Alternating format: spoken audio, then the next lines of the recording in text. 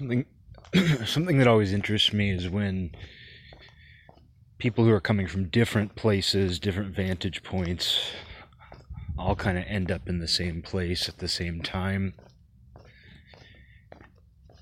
And it's something you see with what's called the zeitgeist, where it's basically the mood or the psychological, even psychic climate of a given time.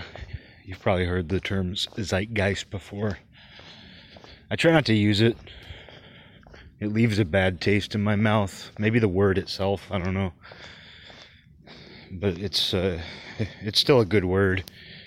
I just, for whatever reason, just avoid using it and try to find other ways of saying the same thing, but that's what I'm talking about.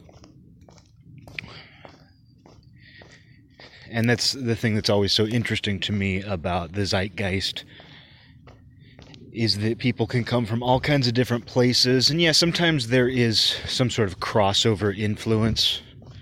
Sometimes there is kind of a mutual influence that crossed over between different groups of people and all kind of drew them into the same spot, into the same headspace. But sometimes it truly is coincidental. And maybe coincidental isn't even the right word, but what I'm getting at is just that it wasn't planned. It wasn't people responding to the same prompt or influence. They all ended up there on their own. You could say it's fated. And I mean, the way I'm talking about this sounds very dramatic, because the funny thing about the zeitgeist is it can be something very small and minor and petty. I think what makes an idea like the zeitgeist is the fact that it includes everything. And I know from my own experience that sometimes I've learned the most about what's going on in the world around me at a given time by paying attention to the smallest detail. Because I think sometimes we talk a lot about looking at the bigger picture, and that's basically what the zeitgeist is. It's like the bigger picture of what's going on. But there's so much kind of cliche language about the bigger picture that I think we get too hung up trying to look only at that, by being like, oh, I've got to look at everything like a magic eye. I've got to unfocus my eyes and, climb up a little higher on the watchtower so that I can see everything. I have to pay attention to everything. But I think sometimes when you try to look at everything, you have even less of an idea what's going on. Because you're not even sure what to look at. You're just looking at this mass that actually doesn't even look recognizable at that point. Like if you're climbing a mountain and there's a town down below that you can see from the mountain, yeah, that's going to give you a better idea of how the town is laid out. It's going to put things in perspective that, oh, that's just a little town down there. And this is the way it looks from up here. But to actually know the town, you have to go down and go inside the town. And I think it's the same thing with the bigger picture, where I think sometimes you actually have to focus on a smaller detail and kind of follow that and see where that goes. And that'll actually help you understand the bigger picture, by focusing on that detail and just following it, watching it. But there's a lot of cliche language about that, about looking at the bigger picture. And there's something to be said for that, too. Sometimes you can get lost on one little detail.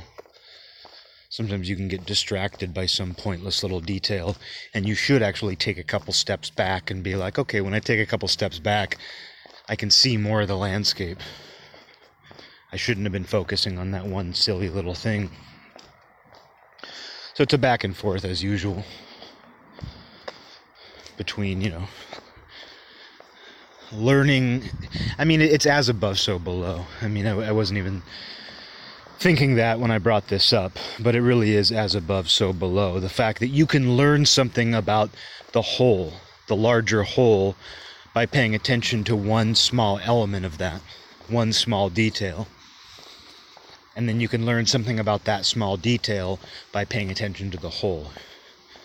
They tell you something about, the relationship is that they they each tell you about the other one. But it is a similar idea to as above, so below. And it's hard to avoid that. It's hard to avoid that coming up. You know, understanding the macro through the micro. Because they do behave similarly.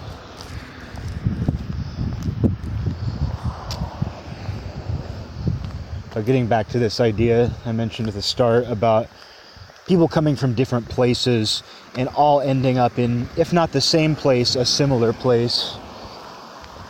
And just to get outside of this abstract swamp that we're in right now, an example would be the trend towards spirituality and religion in recent years, of which I'm, possibly, I could be accused of being a participant in that.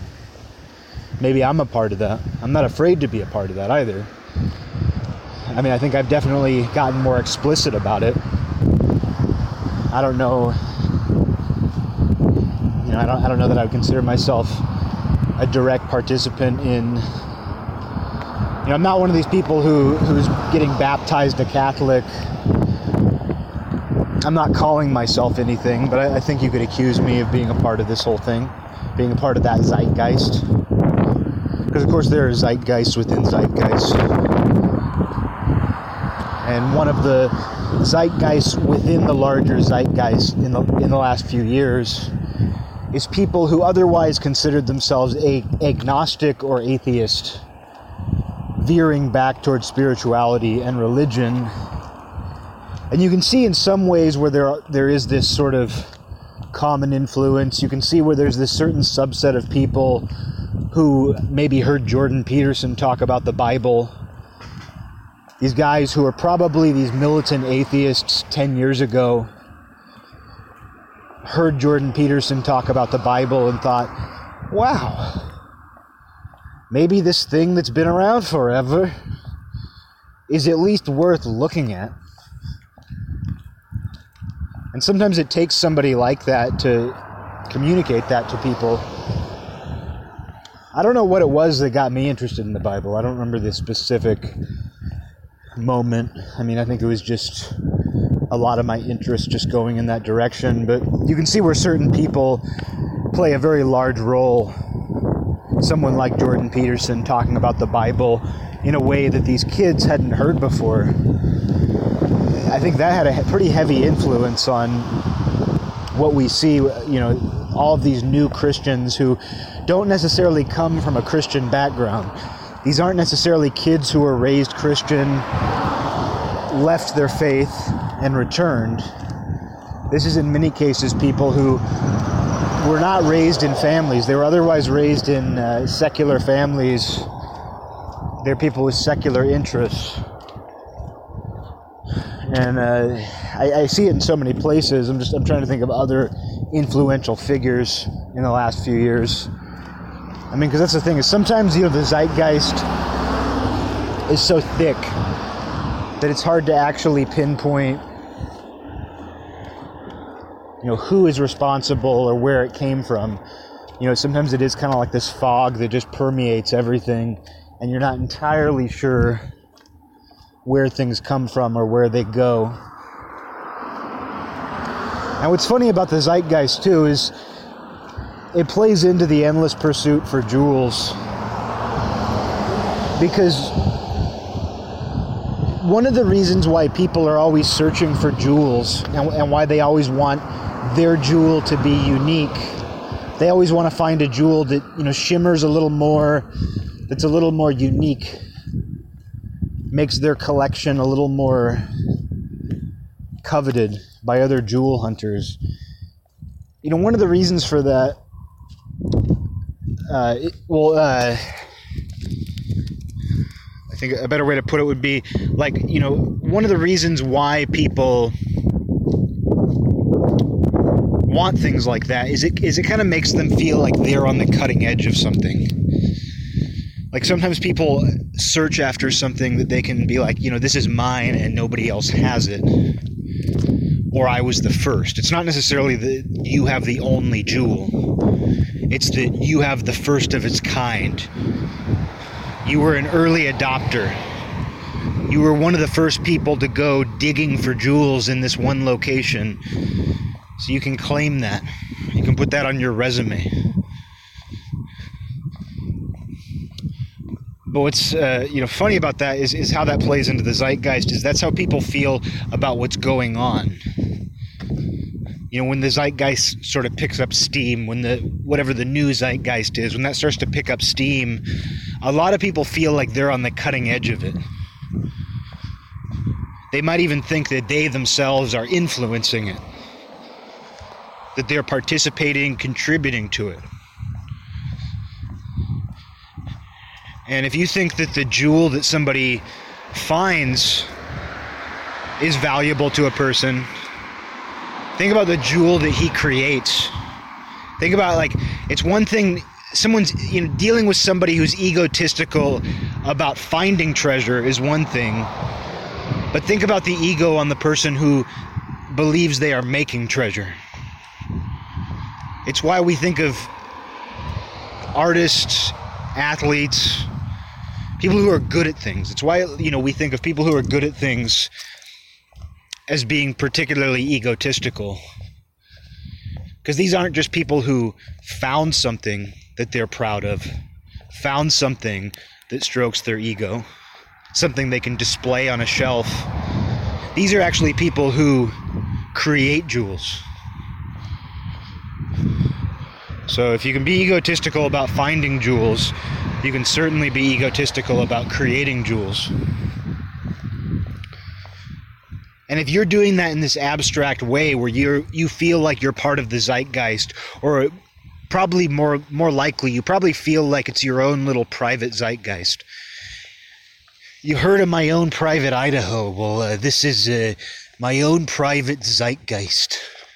Because that's what a lot of people feel at the early stage. That's what a lot of people feel during the early stages of a developing zeitgeist.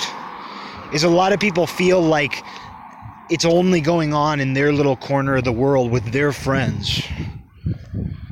Meanwhile, they don't realize that there's all these different little nodes. Because people who probably come from similar backgrounds are interested in similar things, not always, but often that, are kind of coming across the same ideas. And so that kind of gets things spinning. And so you have different people thinking along similar lines in different places, and then you throw something like the internet into that, and that changes everything entirely. That speeds everything up, that burns everything out quicker, but it can also sustain things. I mean, things also take on much,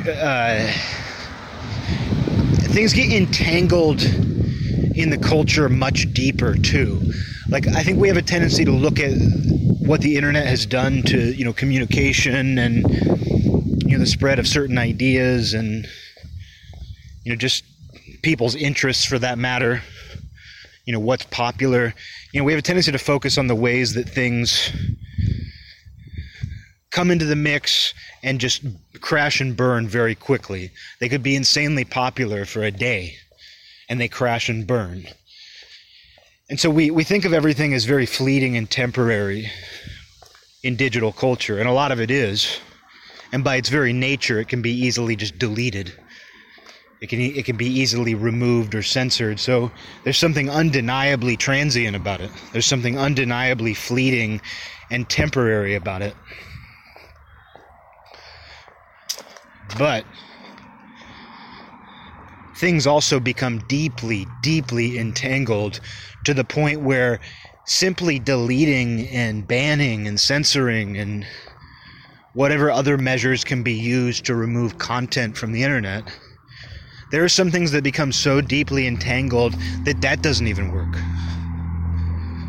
And that's very interesting and not talked about quite often enough. I think people have a tendency to focus on the opposite, which does happen, but that happens everywhere. Most things do kind of crash and burn. Most things that do catch people's interest briefly do kind of crash and burn or fade away for that matter. Either way, they become less relevant. So I don't think the digital world is that different in that way. The difference is if the internet's been scrubbed of something, you're not going to stumble upon it in a junk store. And that's something like the material world will always have. You know, it's an advantage the material world will always have, is the fact that you truly have to collect every single copy of something, every single physical copy of something, and destroy it at once for it to be gone forever. And as long as there's one physical hard copy of something, it can be reproduced. It can be watched.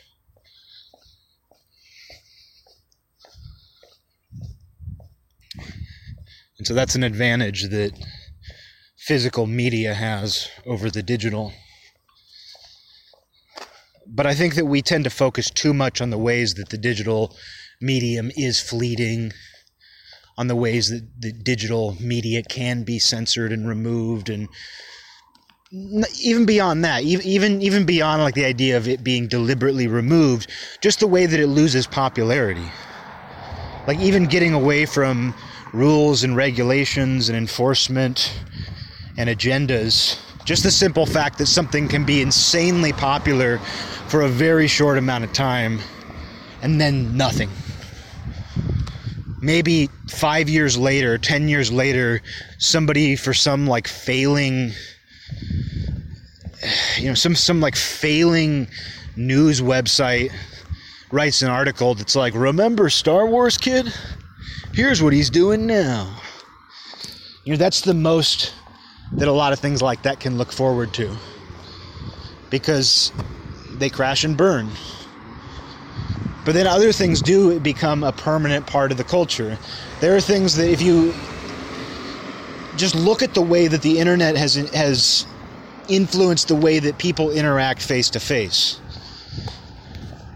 Look at the way that it's been integrated, and quite awkwardly so far, but you can see where they're going with it. You can see what they want. The internet's been very awkwardly integrated in with our day-to-day life, but it's there. It's just there's still kind of a clunkiness to it. People still have some reservation about it. And part of that is just person to person. I think in the same way that some people just naturally understand tact better than others, regardless of their age or what generation they're with. I do think there is something generational to it too, with just people's comfort with digital technology. Like I've had interactions with people a little bit younger than I am, and I just noticed little things they do that are just slightly different. Like I had a girlfriend, and her roommate had a boyfriend. This sounds like lyrics. I had a girlfriend, and her roommate had a boyfriend. It's like pop punk lyrics. I'm a pop punk vocalist. It's like some like gay pop punk song. No, but and I meant that literally. It sounds like the setup to like some I don't know. But anyway, I had an interaction with that guy. A nice guy. I liked him. He was, I would say at least like 5, maybe 7 years younger. Maybe he seemed younger than he was, but definitely quite a few years younger than I was. Younger than most of the other people I'd been around at that point. And he kind of liked some similar music and stuff. And if I wore a band shirt, and it's not, I don't wear band shirts all the time, but I would occasionally wear a band shirt, a metal shirt over to my girlfriend's house. And if he was there, he might ask me about it. But I noticed that he would Google it just right there. Like if I walked in the house, he'd go, "Oh, what's that shirt?" Like, mortuary drape. It's mortuary drape. Something like that. And he's going to Google it right in front of me. And I was just a little, regardless of it doesn't matter what he's looking up. I could have been wearing a shirt that says Sunfish IPA Brewing Company or some shit. And even if he looked that up, I would feel a little bit weird about it. It's just sort of a weird interaction to me even though I defend technology and I defend like phone, and even though like I'm against phone shaming, I've made it very clear on this show that I think I'm one of the more vocal proponents. I may have been the one to invent the phrase phone shaming, because that's what it is. But anyway, as much as I'm against phone shaming, I was a little surprised that somebody would just Google what's on my shirt right in front of me, It's just not something that I would typically expect. Like, as I don't know that it's necessarily impolite. I don't know that I would call it flat out rude. I would say it exists in that sort of wild west of people adjusting to technology. It exists in that sort of no man's land of, how do we integrate this brand new technology in with existing social tact? And so, I would say it falls more into this just new territory than like a rude territory. But that said, it made me self-conscious, and I thought, I got to be careful what shirts I wear over here. I got to be careful what shirts I wear, because who knows what shirt I might wear, and he looks it up and gets some idea in his head about what it is. It's just not something that I need. So it was interesting that I consciously stopped wearing most band shirts when I would go over there, because I was just like, not because I didn't like the kid, because I was just like, I don't need this. I don't need somebody who is quite a few years younger, and so was even more plugged into the internet, was even more plugged into phones. I just don't need him Googling everything that's on my body. And that's like one of those moments, and I've had a number of those moments. I've had a number of interactions with people, specifically younger. Although I think older people sometimes do this too. I think it's a weird thing where it's like you're either on the younger side or the older side. And sometimes there are older people who will just do that too. Because to them, they didn't use the internet like throughout the entire 90s and most of the 2000s. They're the people who started using the internet for the first time in maybe like 2010, like beyond checking their email. They started using it regularly in like 2010. And so to them, it's like they never learned any of the sort of tact. They never really learned that there was a certain way to go about using these things. And so like while the kid doesn't, like someone who's younger than you doesn't necessarily understand that, because they were just raised using this stuff. But then the person who's a little too old, it's so new to them that the idea of this weird device having any rules, this device fitting into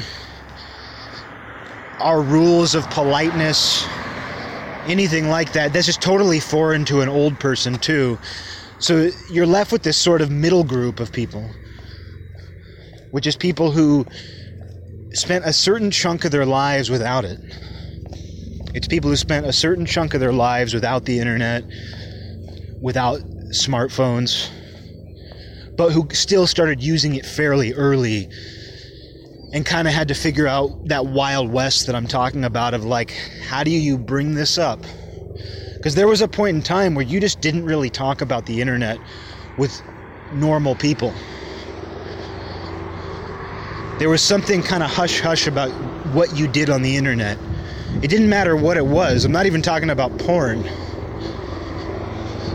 There was this sort of idea that it's like you don't really share what you do with other people that you know. You don't tell them like who you talk to. You don't tell them what you do.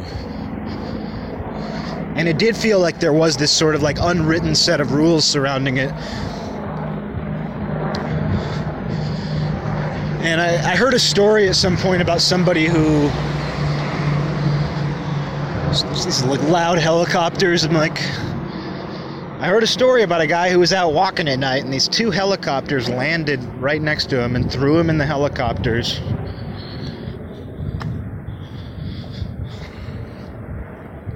I think they've passed enough, but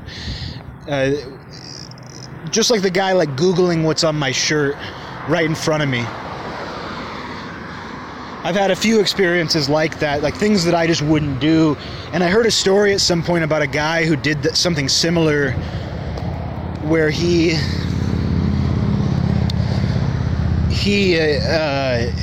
was working on a group project, like a college project, with a girl that I guess he didn't know. Like it was a class project, and so they were all working on the same thing in the library.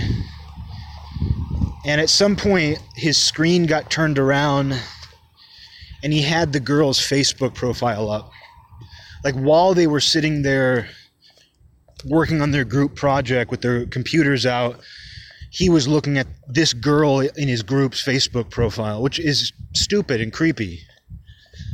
Like, even if nothing was meant by it, save it for later, buddy. Go look later. And I kind of have a rule about that, where I at some point, like at some point when I was interested in a girl, like I wouldn't look at her social media profile. If I was friends with her, if she found me on there, or we became friends on there, I usually wouldn't go through and like look at all the pictures or look at all the things she said. And one of the reasons for that is because I hate sitting somewhere with somebody and they're telling you a story that you already saw, or they're like telling you about something that you already saw online, and you have to pretend that you didn't already see it. And so, like, one reason is that I didn't want to do that. Like, if you're hanging out with a girl and she's going to tell you about, like, when she took a trip to Mexico 2 years ago, it's weird when someone's telling you that and you're like, oh yeah, 2 nights ago I stayed up really late and I was just cycling through your photos and I saw your photos from Mexico. Looks like you had a blast. Looks like you had a blast in Mexico from the photos. Oh. But it's one of those things where it's like, that's one of the reasons why I didn't want to. And I just it just felt weird. It just felt strange to kind of go through. I'm going to find things out about you. Hey, now that we've expressed interest in each other, I think, and now that we're connected on this strange online world where we pretend to share access to the subconscious, I'm going to learn all about you. It just started to feel weird to do that, so I didn't do it. I mean, if you're infatuated with someone or something, I can see why you do it, but I stopped doing that for just all kinds of reasons. Most of it just intuition. Just, I shouldn't be doing this. But that guy looking at the girl's profile, like while he's in a group meeting, was just funny to me. I mean, it's humiliating. I mean, that show Silicon Valley that I mentioned a little while back even had a scene like that, where they're at some sort of convention, and there's like some woman at the convention or a girl at the convention, and he has her profile pulled up. It's the exact same story, and I'm sure that's happened to a bunch of people. I'm sure that kind of thing has happened to a ton of people. Because I even feel weird, like, if you're hanging out with somebody and there's like, do you have Facebook? Do you have Instagram? Like, there's nothing wrong with it, because I see all this stuff as natural, as I've explained. But I think, like, when I was introduced to technology and how kind of taboo it was, how kind of hush-hush and taboo the new digital technology was when it came out, I think because of that, there's still a part of me that's a little uncomfortable when people are a little too glib about it. To use Tom Cruise's word, the word that Tom Cruise taught me, glib. When people are a little too glib and they say like, oh, you on Facebook? Yeah? You on Facebook? Yeah? I feel a little weird about it, but I'm fine with it. Like, I don't judge them for saying that. It's one of those things that, like, our worlds aren't seamlessly integrated yet. These simulations of the human subconscious haven't been perfectly seamlessly integrated yet, and that's what they want. That's what people want. Some people, not everybody, but some people want that.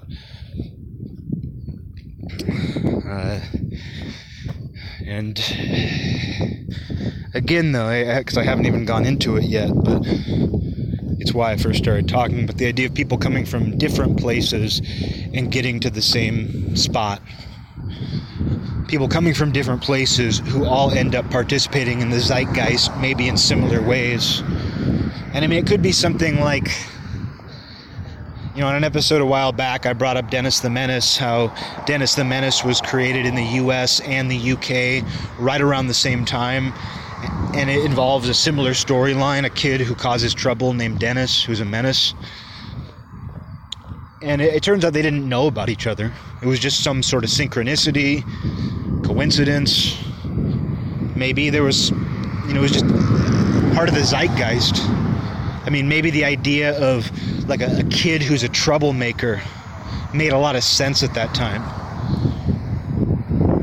But, you know, I think you can see that as, you know, you're part of the zeitgeist.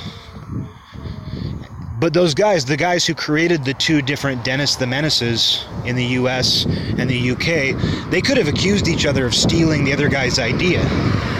Like, they could have been like, I created Dennis the Menace and it's my little jewel. How dare this limey steal my idea? And the American guy, or the British guy, the limey, you know, he could have said the same thing. He could have said, you know, how dare this American guy steal my idea? Or you could just say, hey, maybe we both tapped into the same thing. Because that does happen. You know, that does happen. And I've experienced that myself. Because I'm somebody who, like, I don't like to feel like I'm on a track. I don't like to feel like I'm falling in with some kind of current trend against my will. But I also feel that if something is good, it's simply good. And that's kind of how I feel about the trend of different people from different points of view all kind of rediscovering the value of spirituality and religion in the last number of years. And of course, there are people who have been doing that for a long time. You hear that guy? But,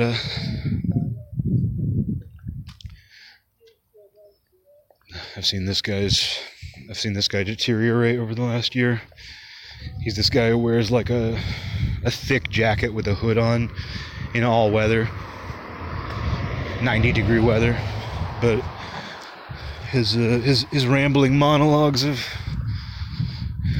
changed. They've deteriorated. Maybe mine have too. But anyway, what I was getting at though is just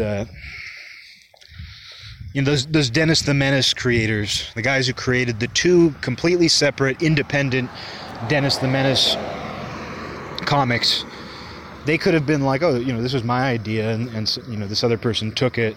How dare they? Or they could have just accepted that, hey, maybe two people had the same idea, because, you know, sometimes that does happen. But that's hard for people to accept too, though, you know. That can be hard for somebody to accept that something they came up with, somebody else just easily came up with too, or they came up with something similar. That's hard for a creative person to accept, and I speak from experience.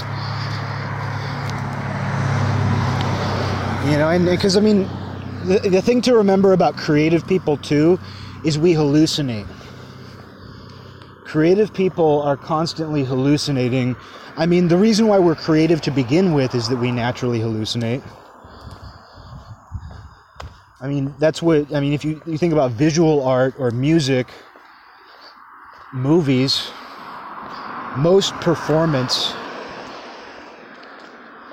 most art is a hallucination. It's like it's rendering a hallucination.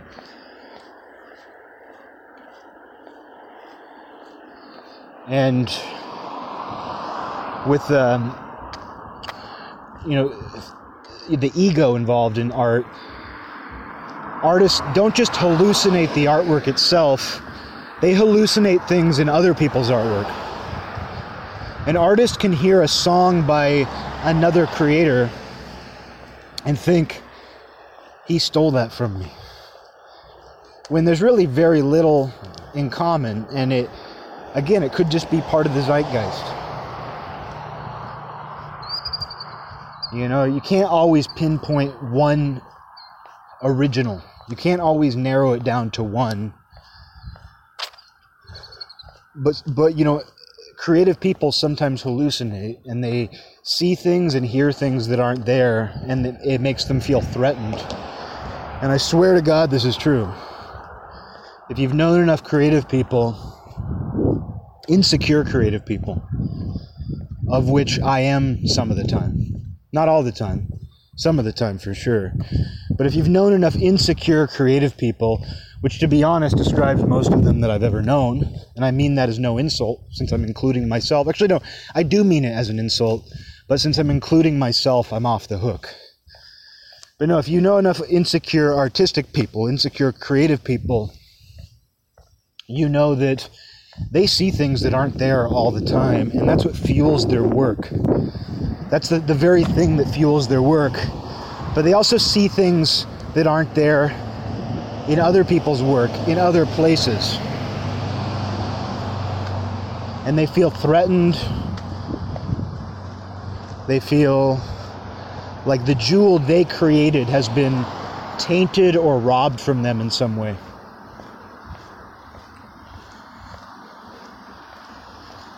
And that's everybody's fear. When someone finds a jewel, their fear is that something will taint that jewel or take it away. And sometimes it's worse when the jewel is just tainted and not taken away, because you're like, God dang it, I've still got this jewel, but it sucks now. Like I still have the jewel, but it sucks. It doesn't even shine anymore. This jewel don't even shine. So sometimes having it tainted is worse. And what that feeling is, like when a jewel has been tainted, what that feeling is, it's like when you realize you don't like something that you used to like. And hey, you could go real deep with that. It could be a TV show, it could be a band, it could be a person.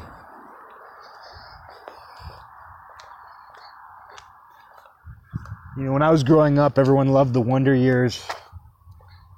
And a friend was visiting me, a friend that I grew up with, and we got drunk and stoned, this is years ago, and we watched an episode of the Wonder Years, and to be fair, it was toward the end. It was the final episode. It wasn't just I'm right, it was toward the end, but it was really toward the end. It was the final episode. And so I think that show might have gotten kind of bad at the end. I don't know. Because when I actually saw it as a kid, I think that I was so taken by that show, I was so invested in the Wonder Years that I don't think I was being critical. I think I was just like, I'm in this world. I'm a kid too. I'm a kid. This rules. You know, watching the Wonder Years with your mom, that kind of thing. But watching it years later, watching the last episode, drunk and stoned, I don't know why we thought that was a good idea, or I thought it was a good idea, but we watched it, and it really deeply bummed my friend out. He turned to me and he was like, you know, I feel like I just learned that the Wonder Years wasn't good. He's like, the way I'm feeling right now is that, like, I just learned that the Wonder Years wasn't actually a good show all that time. And he was just very reflective and quiet.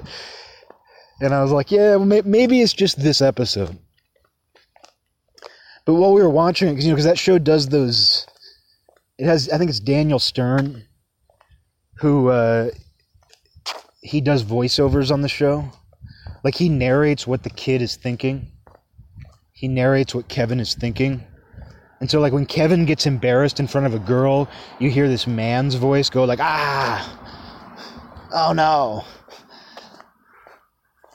she saw me. You know, it's weird. So it's like you have this man narrating what the kid is thinking. And he was still doing that, though, in this final episode where Kevin's a teenager. And so that was weird. You know, it's just that, like, the entire show has been narrated by this man, by Daniel Stern. And so I completely understand why my friend was bummed. Because I was too, to be honest. But it's that sort of thing, like, where you grow up and, like, your entire childhood, you're just like, oh yeah, the Wonder Years, you know, one of the best things I saw as a kid. Some of the best television I saw growing up. and then you see it as an adult, and you're like, oh man, I wish I wouldn't have found out that it actually sucks. And I don't know that that's true. This might have just been a bad egg, as they say. The last episode might just be a bad egg. But you have that experience all the time. I mean, I have that experience with things that are new to me. Like, I'll get really excited about something that's still relatively new to me, and something, maybe I just overplay it, maybe it's one thing or another, but I end up just bumming myself out on it. And that's no fun. You know, you're like, oh, you know, I found this shiny new jewel, but I guess I played with it a little too much. You know, I played around with this shiny new jewel a little too much, and it's lost a little of its shimmer. You know, that can happen. And that's always the sort of dilemma. I mean, it's like when you really love a new catchy song, and it seems like there's some sort of ratio involved too, where like the catchier a song is, the more you'll hate it if you overplay it. But the temptation to overplay it is so strong. You know, you're so taken by this, it's so memorable. The harmony hits at just the right time. You know, it's so perfectly catchy. But you just know that you're going to get sick of it. You just know. But yet you also can't seem to stop listening to it. But that's a jewel that, burns itself out very quickly. And that idea of burning things out, you know, earlier I used that when I was talking about the way that a lot of people view things that come and go in the new digital culture, which is becoming more and more integrated with pop culture. You know, while it hasn't really been fully integrated in with, as I trip, it hasn't been fully integrated in with, you know, our day-to-day reality yet. You can see where it's pretty much fully integrated with the culture, since the way we interact with the culture, the way we view the culture is almost exclusively through the internet now. So that shows you that, you know, they've achieved, you know, a pretty high level of integration between the digital world and pop culture. But yeah, there's still this sort of clunkiness to it that we're dealing with, and I think as these younger generations, as these people who are more than comfortable just like standing there next to you, Googling what your clothes say, you know, as more and more people are like that, and maybe even a little more free.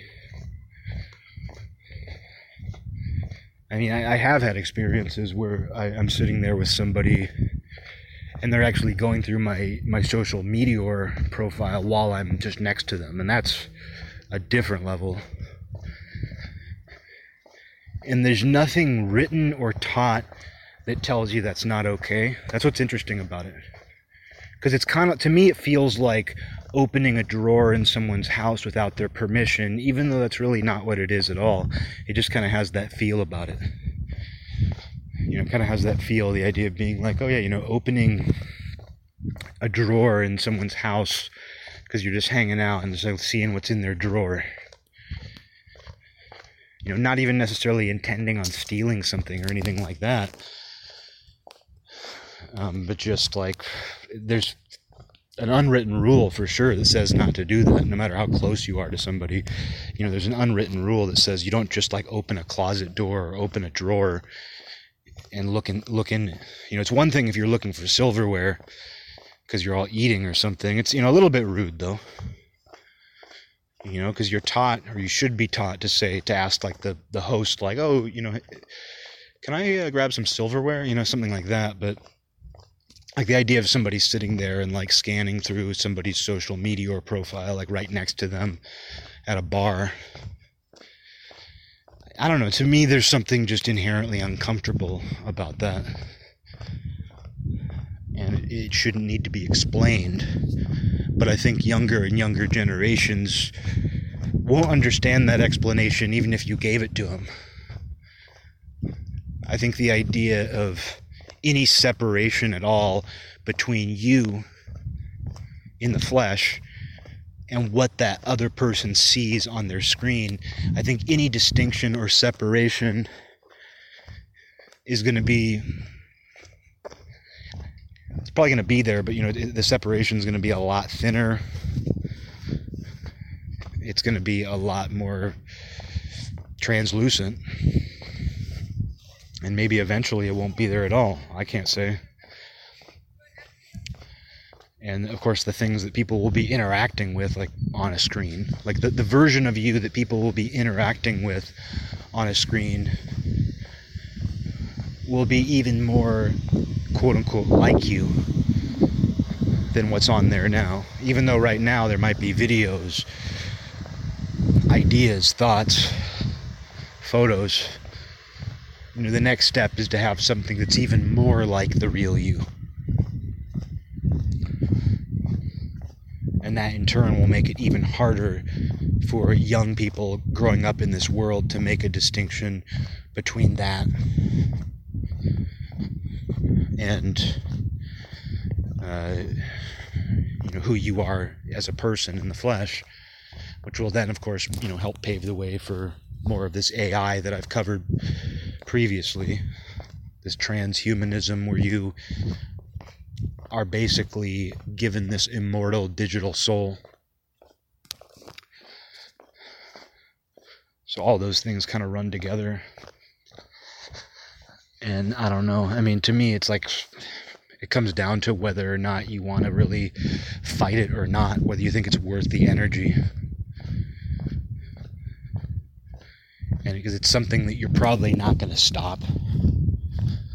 Like I just, from my point of view, I don't think that even a group of people, I don't think is going to be able to stop the momentum and the curiosity. Now that the door has been opened, now that you have very influential rich people who are funding this and even participating directly, I just don't think we're going to do much to stop it. And if that's the case, like if it's something that you don't feel like you can stop, then you have to ask yourself, then is it the thing that I want to be known for resisting? Is it the hill that I want to be known for dying on? You'd have to ask yourself that. And I would say, like, all of that digital stuff, AI is not. Resisting that stuff, I decided a long time ago, was not the thing that I was going to make my big statement about. And that's the thing about the zeitgeist is, with the zeitgeist, sometimes you just have to accept that you're going with the flow of it. You're like, oh, me and my friends came up with some idea. We were aware of like some larger force or momentum going a certain direction, and we started thinking this or saying this or making this. Oh no, and then a bunch of other people did too. And while part of that is like, it's good to be able to accept that. It's good to be able to accept the direction things are moving and just to like go with the flow, as they say. To move with the momentum, as we say. While it's good to be able to do that, sometimes it's good to just be able to relax and say, like, I don't have to fight every single thing. But I think there's also a time and a place to resist the zeitgeist and be like, you know what, I'm actually going to fight upstream. If you want to think about something like the zeitgeist as a river, I do feel there's sometimes the place where you want to go requires you to just relax and float down the river and head in the same direction that the water's flowing. But there are times where you find yourself, oh no, I'm in the river, the old zeitgeist river, and then you say, you know what, no, I don't like where this is heading. And even if I don't get anywhere, I do want to make it a point. I do want to stand by some kind of principle and say that, yeah, I didn't go in the direction it was heading. I did fight this. Or better yet, I just got out of the river. And so far, that's been my approach. I don't know that it's always the best thing for me. Maybe I would carve out more of a niche for myself doing something else or making another decision. But I do feel like when I find myself kind of caught in the zeitgeist, caught in the river, there are times where I just go with it. There are times where I'm like, I think this is kind of the greater good, and I'm just going to head in this direction. But when it comes to fighting it, every time that I feel like I'm fighting that, when I'm like kind of trying to fight upstream against any kind of zeitgeist, any kind of, social or just larger momentum, I always end up feeling like I'm wasting energy. And I think it's a better option just to get out. If I don't like the way the river's going, I think that I'm the type of person who would rather just get out. I think I still have energy to fight. It's not that I don't feel like there won't be a time and a place where if I absolutely had to, I could fight upstream. I do believe I have some fight left in me. But I also feel the need to save it. And I think when I don't like the direction things are going, I am the sort of person who would rather just get out of the river and find another way, knowing full well that I'll end up back in the river somewhere else. But I think I would rather get out, even if I'm just walking alongside the darn river. Enough about this river thing. But sometimes you have to choose. And so far I haven't found the right zeitgeist for myself. Even when I've found myself kind of going along similar lines, I haven't found the movement, I haven't found the exact set of ideas that speaks to me and really makes me want to get involved. But it would be nice, at some point it would be really nice for me and people like me to feel like we could just relax our body and float downriver. Just kind of follow the zeitgeist where it goes. At some point that might be nice, but we'll see.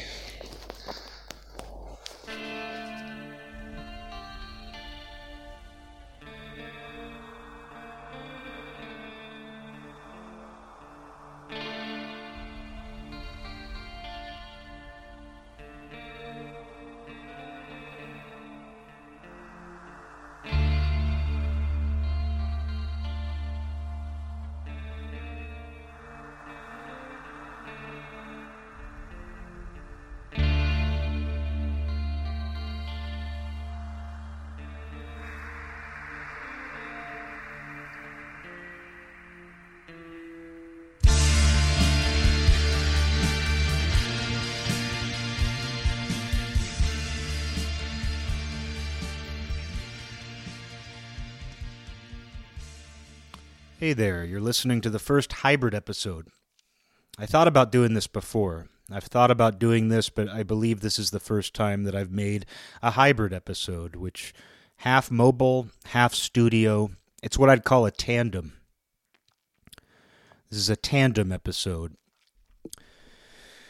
When I was a kid, there were these ice cream sandwiches you could buy, and they were called tandems because it was an ice cream sandwich, and half of it was dipped in a chocolate shell, a hard chocolate shell.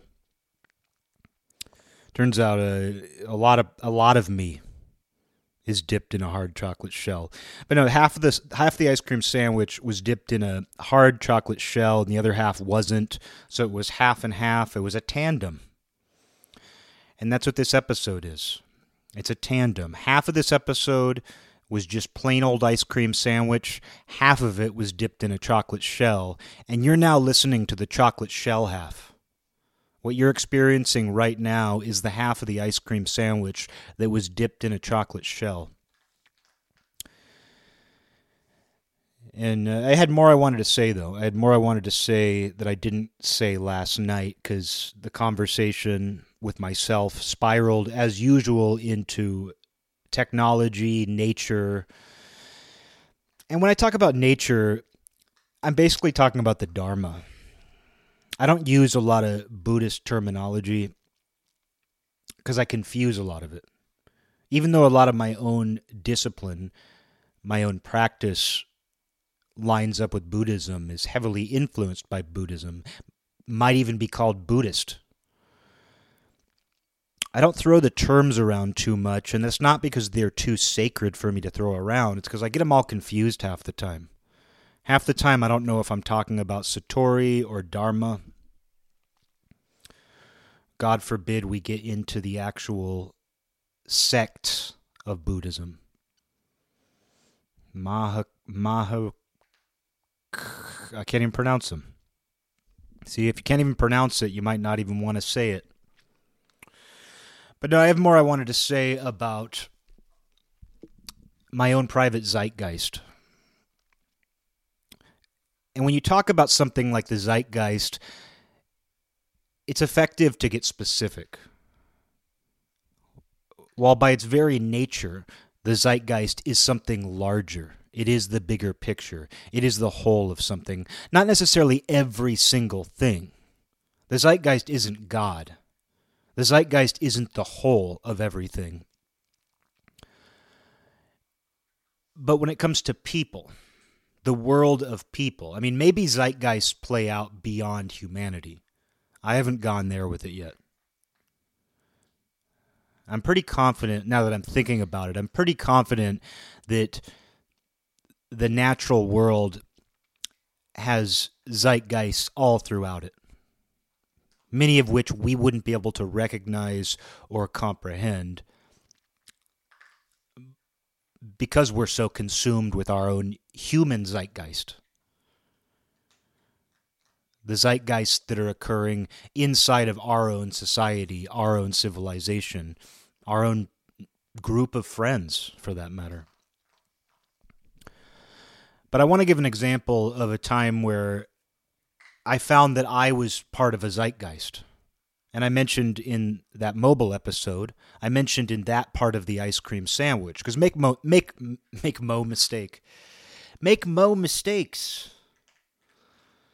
It's like advice self-help people give you. Make mo mistakes, man.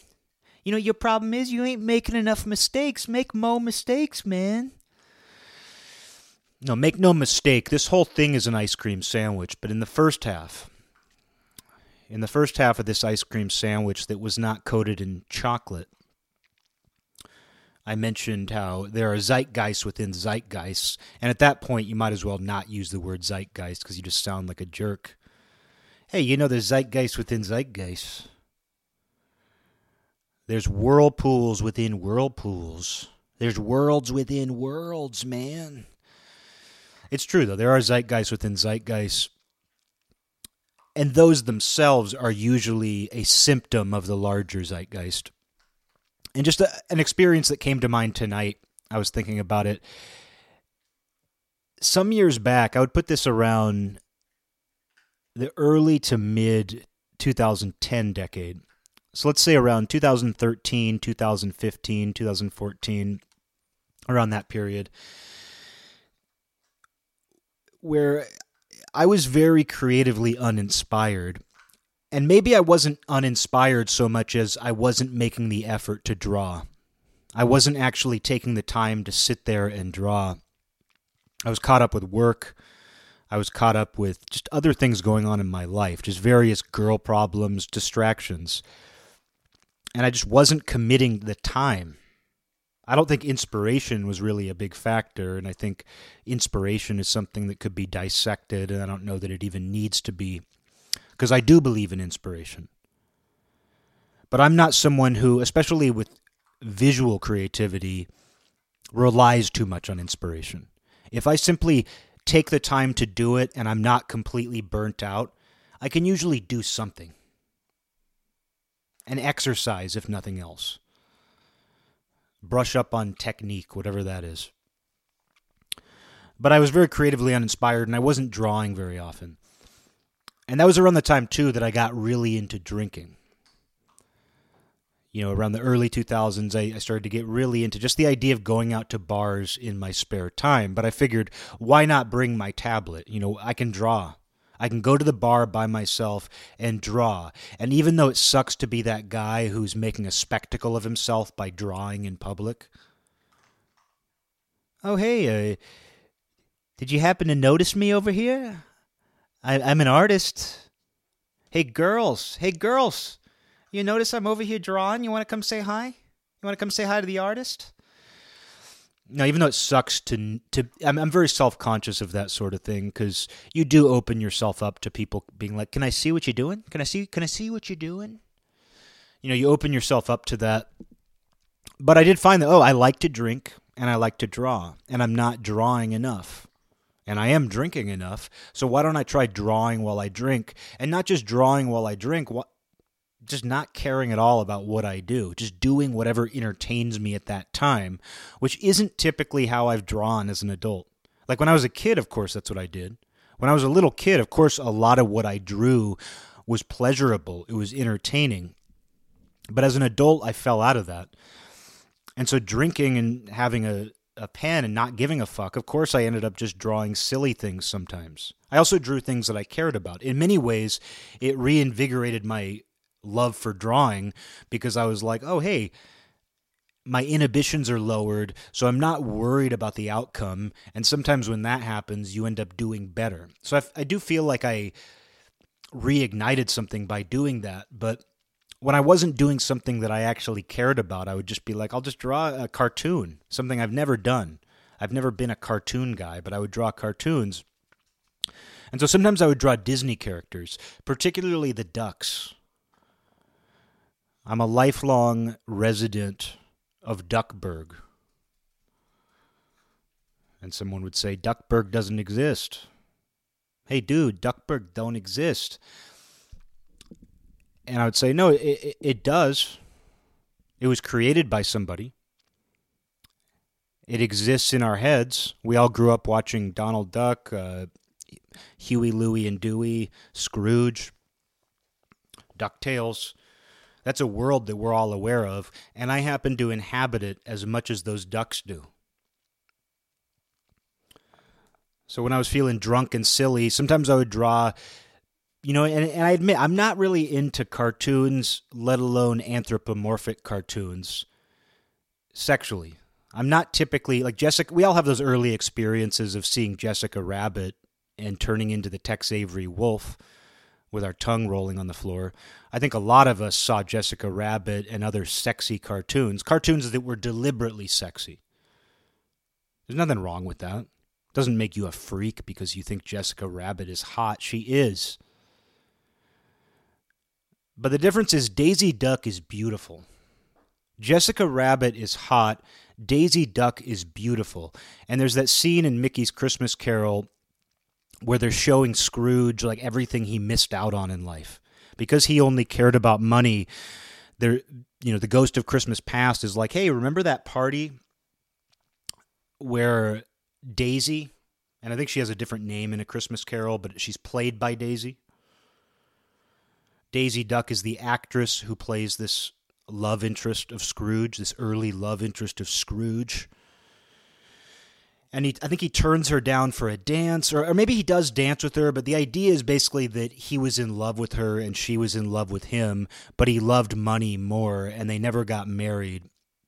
And there's a line in that that's brutal. There's a line in Mickey's Christmas Carol that's brutal where the ghost of Christmas Past says to Scrooge something to the effect of, "You shunned this beautiful creature." He refers to Daisy Duck as a creature, which she is, but she's also a beautiful woman. And that scene, she's particularly beautiful in that scene because she bats her eyelashes, and there's something about the way those ducks' eyes are drawn that's really satisfying. Cartoon eyes in general, even anime, even something that I'm not particularly into, even I can appreciate a really well-drawn anime eye. I had a girlfriend who was moving out. Her mom was moving out of her childhood home, so she was having to get rid of some stuff from storage, and I was with her at the house, and she was going through, and she was just an incredibly talented artist. One of the most talented artists I've ever known. And she was showing me just like her old sketchbooks, some old stacks of papers, and there was an entire page of anime eyes, because her and her sister, she was my age, but her dad had been a Japanese teacher, and so she got into anime pretty early. She wasn't Japanese, but she had gotten into anime pretty early. Earlier, it was before the big anime boom. Because nowadays, like every single American kid grew up watching some form of anime or anime-inspired American cartoons. It's everywhere. Video games. Anime is as American as apple pie now. But this girlfriend had been introduced to it early, so as a girl, a girl and a teenager, she was just drawing anime eyes over and over again so that she would get really good at it. And that's impressive to me because I have never done that. Despite being, despite drawing, despite being an artist, whatever you want to call it, I've really never been somebody who sits there and practices. I don't sit there and draw the same thing over and over again to get really good at it, and that's to my detriment in many ways. It would serve me better if I did that sometimes. I mean, you look at people like R. Crumb, and I think it's in one of the documentaries that he's in. It might not be in the documentary Crumb itself, but it's in a documentary that he's featured in, where there's a scene that shows him practicing. And I was like, oh yeah, that's why he's so good. And that's why he improved so much. Because if you look at early Crumb, which is incredible, he was always incredible, but you notice that he became a much better illustrator. He published those portraits later on in his career where he would just draw. He would take a photograph of an old-timey photograph of somebody, jazz musicians. I know he was into that, blues musicians, whatever he's into. And he would draw a pen and ink rendition in his style of those photos, and they're incredible. They're absolutely incredible. And you can tell that he got that good first through his natural skill, but then through practice. And this girlfriend, she drew anime eyes as a girl over and over again, and I was just amazed by these anime eyes. I was so impressed by them. Like the way that she got the glint in the eye. It was so creative, and like these heavy eyelashes. It was amazing how impressed I was. But yeah, like I was saying, like I am impressed by a very well-drawn cartoon eye or a pair of eyes. And I feel that way about the Ducktown, the Duckburg eyes. And when it shows Daisy Duck with heavy eyelashes in Mickey's A Christmas Carol, I've just always, like I even saw that a couple years ago. I grew up watching Mickey's A Christmas Carol, but a couple Christmases ago I watched that with my sister and brother-in-law, and I didn't say it to them. I didn't say it out loud, but when she flashed her eyelashes, when she flashed her eyes at Scrooge at the dance, I thought, she is beautiful. Daisy Duck is beautiful. So I've always had a little bit of a thing for Daisy Duck, and so sometimes I would draw her. I drew some versions of Daisy Duck. One of them was her with long hair and a big rack. I drew her with a big set. What some people call a pair of double DDs. And the idea wasn't perverse. It wasn't like I was drawing Daisy Duck with cleavage for my spank bank. But I did kind of get a thrill out of it. I did kind of enjoy it. But I did some other drawings of her. I did a few. I did one that was a very abstract, like just random shapes and just texture bleeding into other texture, and then her face was in the middle. And I have no recollection of doing that, but it just felt right at the time, just putting Daisy Duck's face with no head, just her facial features in the middle of this more abstract drawing. And another one that was really drunk and sloppy, where she has these really long arms that are like stretching, and it's almost like she's Stretch Armstrong or something. It was a weird one. And then I would also draw Donald Duck. Like I did a version of Donald Duck where he's wearing my clothes. I did a version of Mickey Mouse where he's wearing my clothes. And some of those got kind of psychedelic. Some of them, it was just something fun to do. But I did do some sort of sloppy, psychedelic Disney-inspired drawings around 2014, maybe 2015. And it wasn't like I was going to rest my hat on that. It wasn't like, oh, this is going to be my thing. I'm going to be the guy who does weird Disney art. Oh, I found my thing. Hey, Mom and Dad. Hey, Mom and Dad. I found my thing. I found my thing, Dad. Mom. The world loves me because I do weird, sloppy, psychedelic Disney art. No, it's not like I was going to rest my hat on that, but I did enjoy doing it. And then I started to notice other people doing it. I started to notice, like, I don't even think I was on Instagram. I didn't have an Instagram account, I don't think, even at the time. But about a year or so later, I got one. I started to just notice a trend. I started to notice a number of people around my age, probably from relatively similar backgrounds, doing sort of warped Disney characters, warped cartoon characters. You'd see it with The Simpsons. I think I first noticed it with The Simpsons, that Disney brand, The Simpsons. Probably soon we will be hearing about how Disney bought The Simpsons. But now you'd see all kinds of cartoons. You'd see all kinds of pop culture characters done in a slightly warped style, sometimes very warped. Garfield was another popular one. You would see Garfield, King of the Hill, The Simpsons, Disney. You'd see Donald Duck. You'd see Mickey Mouse.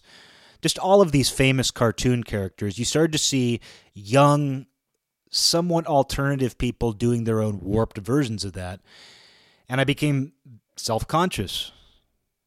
I was like, oh, that's kind of what I'm doing when I'm drunk and screwing around. And the way my mind works, the way my own insecurities work, is when I saw that other people were doing that and getting attention for it. I saw that there were people who, that they were resting their hats on that. Like, there were people out there, and I was like, oh, they are resting their hat on psychedelic Garfield. They are resting their hat. I got to find a new phrase. They are resting their ball sack. They are resting their ball sack on that ledge. They have decided that, Picasso-looking drawings of Donald Duck are their thing, and they're popular for it, relatively popular. We're talking about a small niche here. It's not like you're going over to your grandparents' house and they're like, yeah, we just got into this new style of art.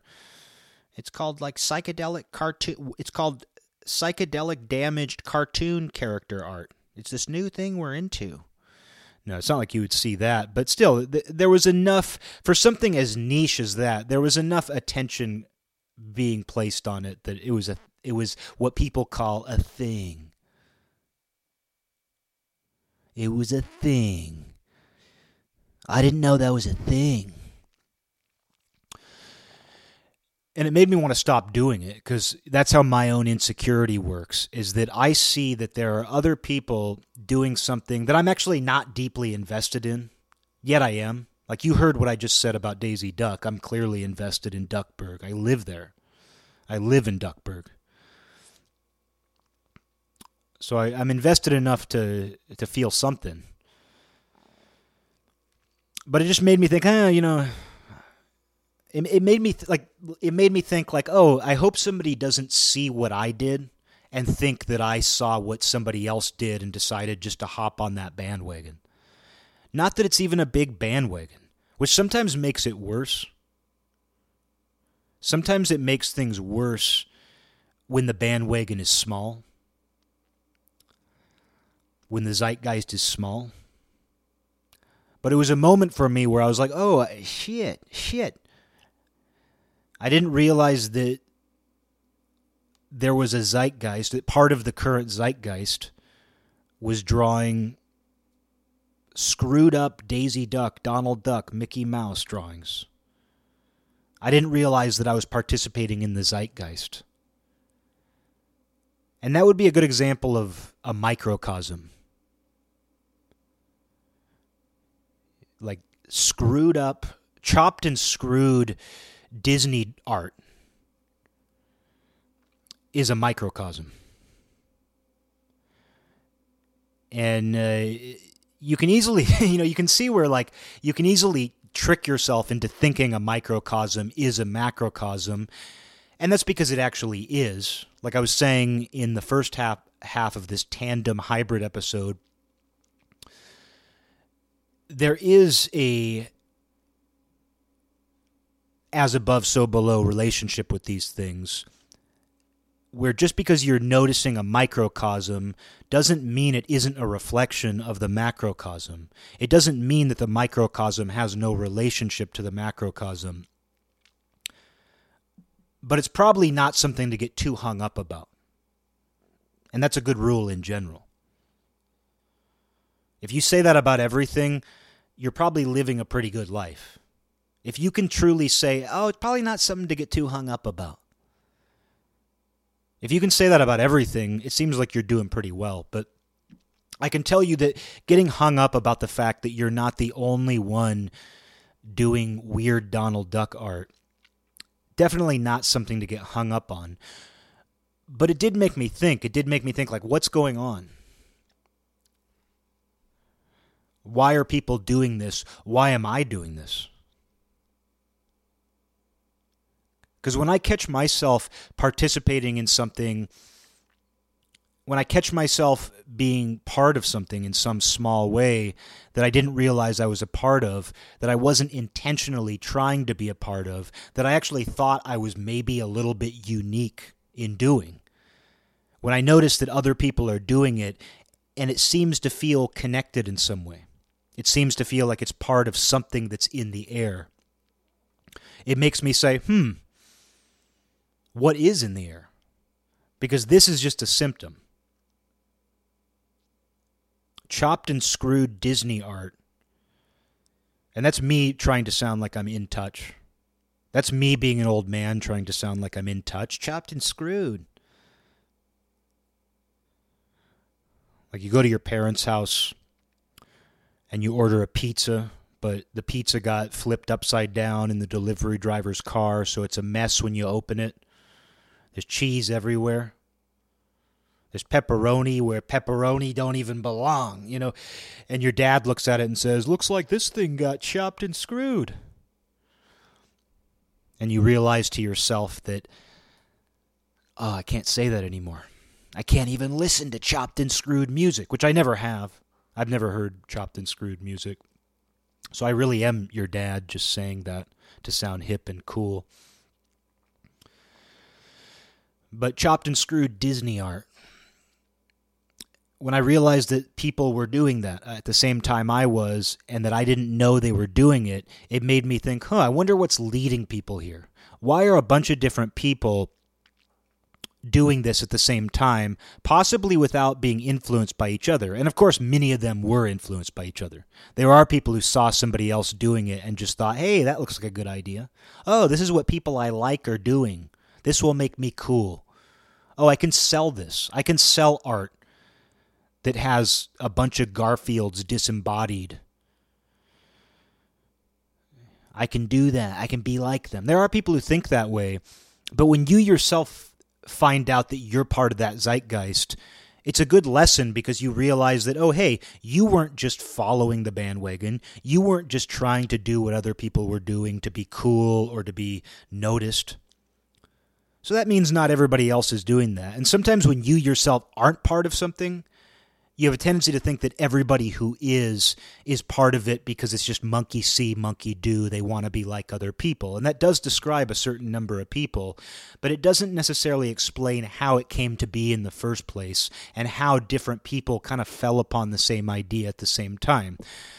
There is a zeitgeist. I mean, you look at the development of heavy metal, and you think about the short window of time where heavy metal went from sounding like hard rock to sounding like technical death metal,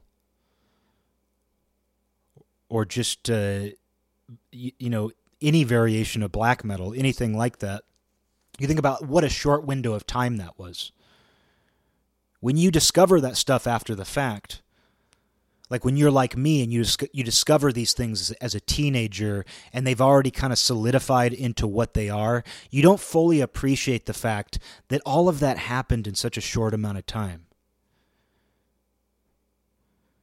Like I was talking to my friend the other day about the mid-2000s, let's say 2005, when he and I became friends. He moved here and it was 2005 and it was just our entire lives revolved around music.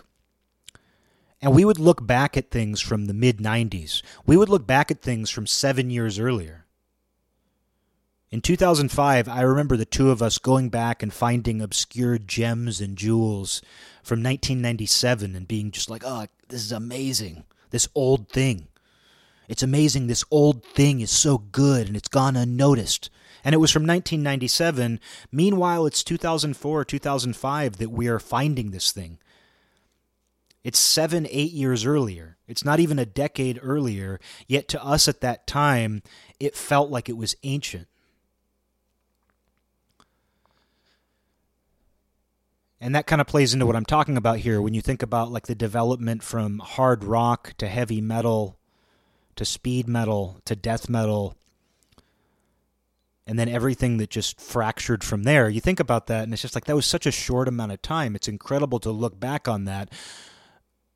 But you also have to look at the zeitgeist of that time. You look at all of these people were responding to the zeitgeist. They were participating in the zeitgeist. Why did the idea of making overtly satanic heavy metal that was faster and faster, more and more inhuman sounding, why did so many people settle on that idea? Well, that's not the best example because that really was a scene. That really was some form of community and subculture where everybody was paying attention to the same things. So, of course, people were, in that case, people were responding to the same prompt in a lot of ways. But why did they feel the need to respond? And underground metal from the 80s is a good example, and it's something I don't talk about a lot on here. I don't feel that it's appropriate for this show, even though it's something I know quite a bit about. For whatever reason, I try to keep certain interests away from this show. But what's so interesting about the development of underground metal in the 80s is a lot of it didn't have a chance to be successful. A lot of it didn't have a chance to be monetarily successful. A lot of it didn't have the chance to be successful in the same way that a popular rock band would be successful. You wouldn't necessarily be able to make a living off of it.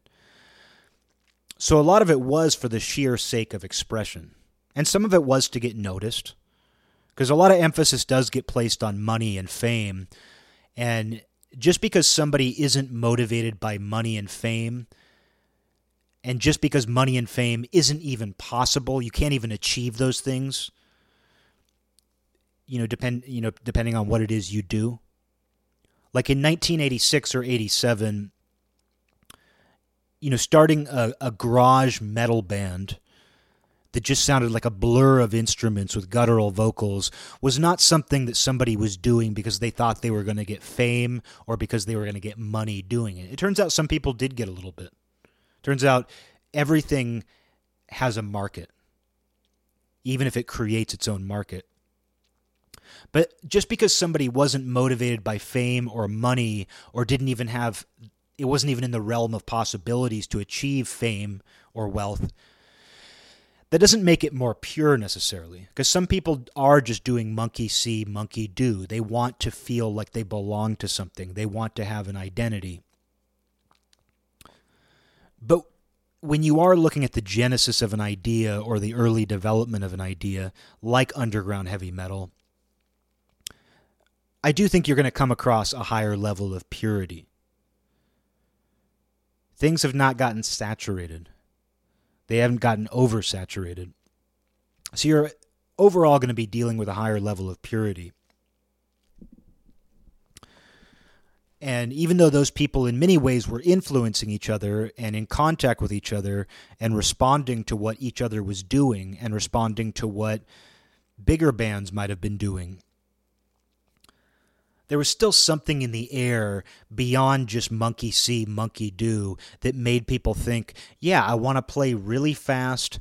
I don't want to sound like a human being. And I want, I want to scare people with Satanism. I want to tap into the occult.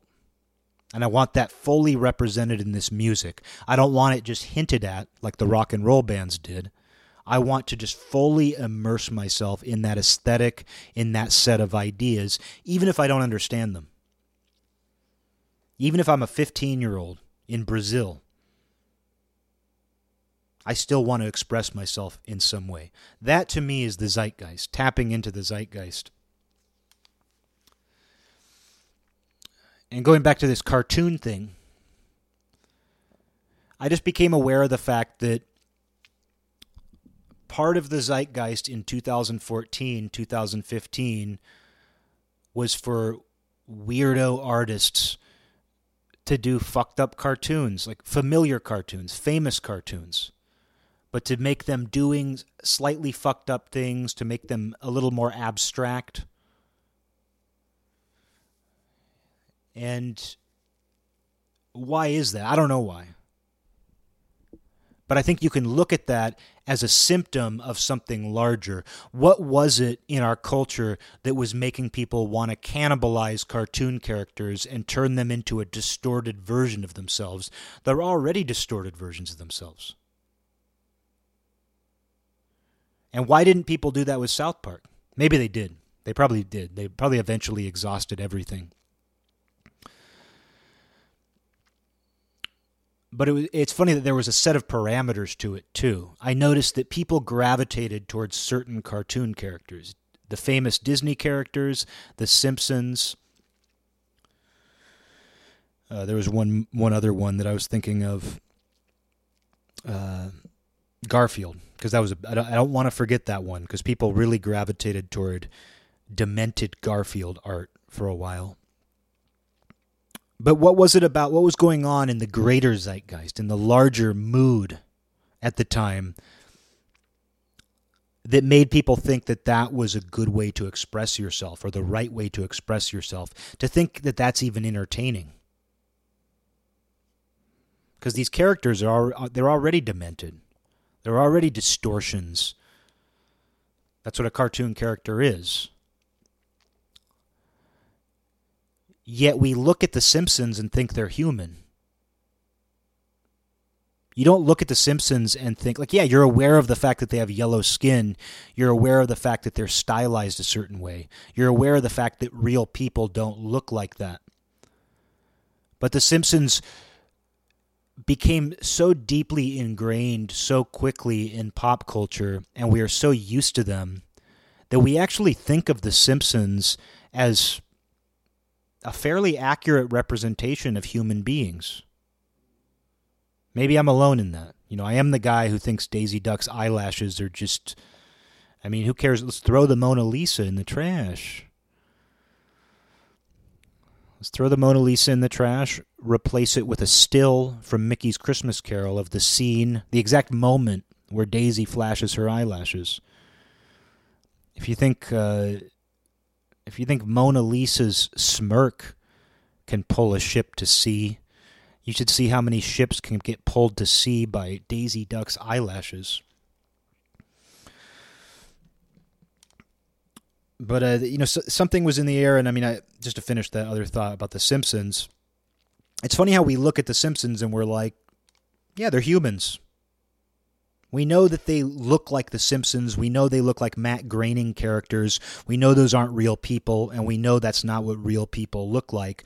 But they've become so ingrained in us that we kind of look at them as humans.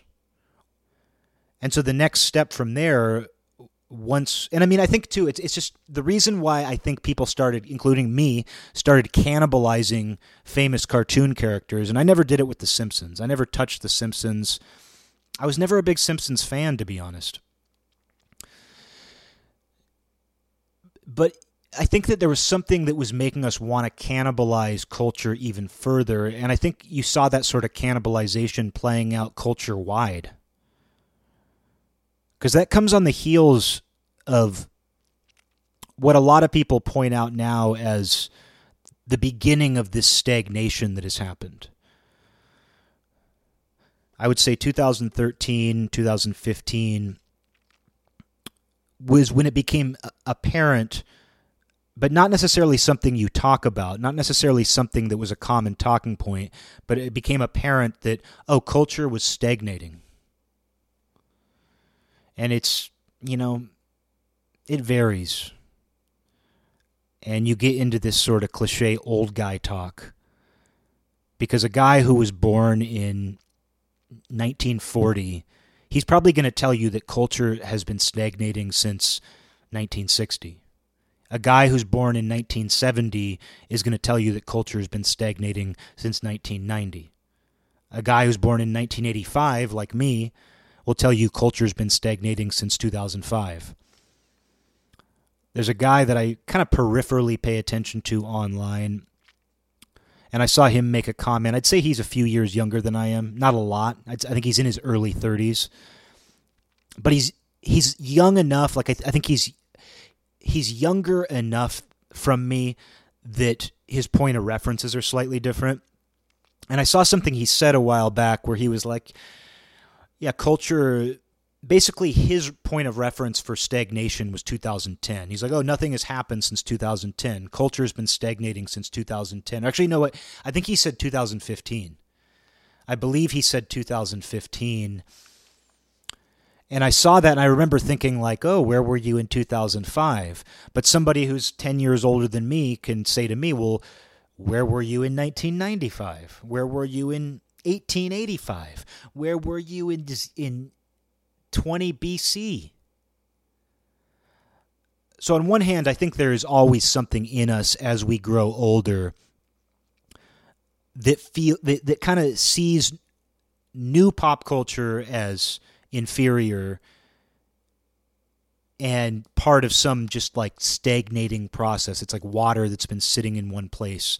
Nobody's stirred the water. Nobody's, it's a puddle. We just see it as a puddle and things are growing in that puddle.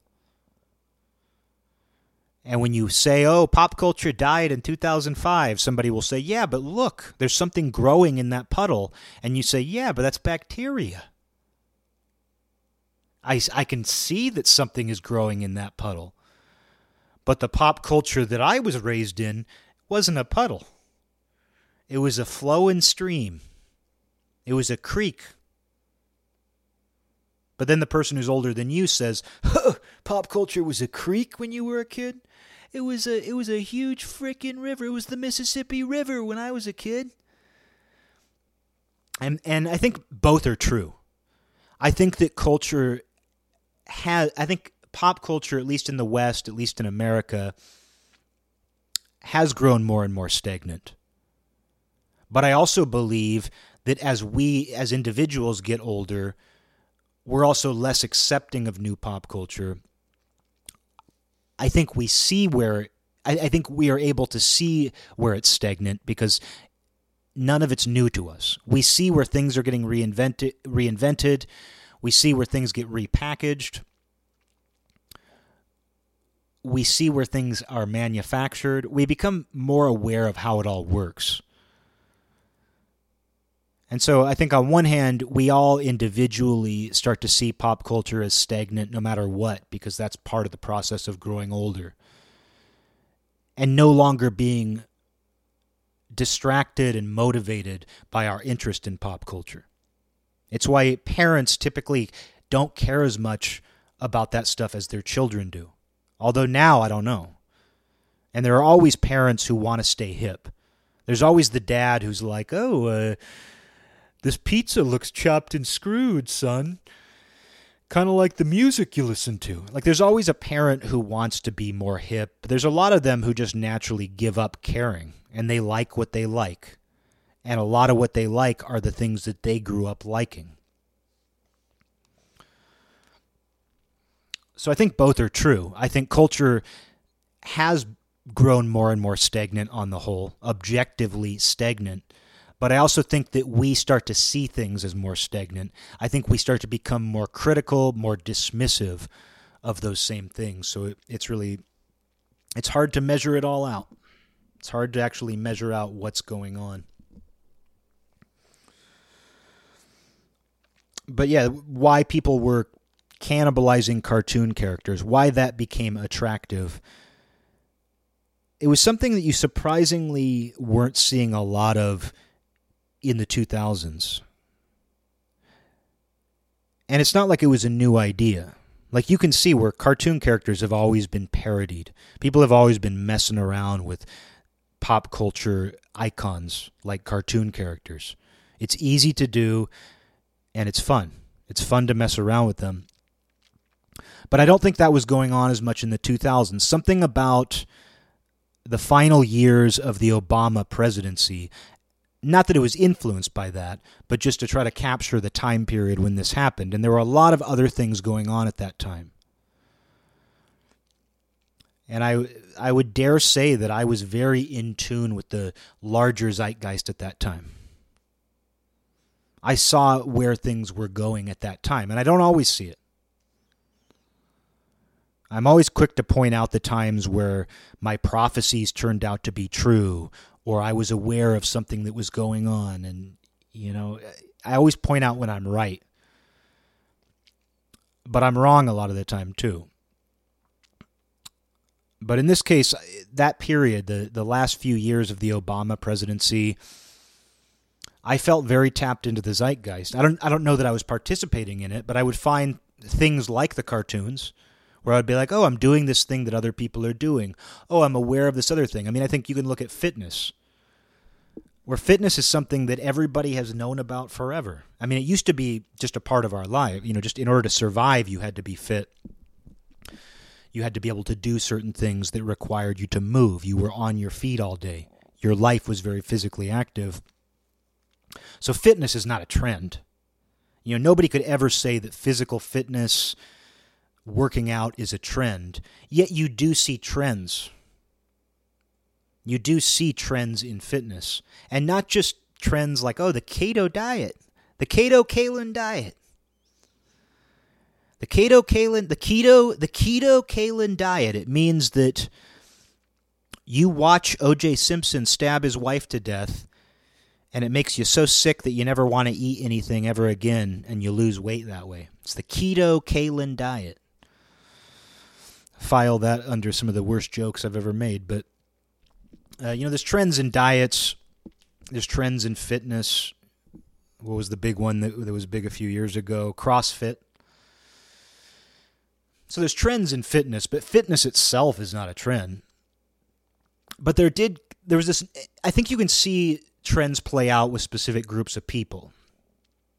And it's kind of what I mean when I say zeitgeist within zeitgeist, where around that period too, there was a lot more attention being brought to being healthy.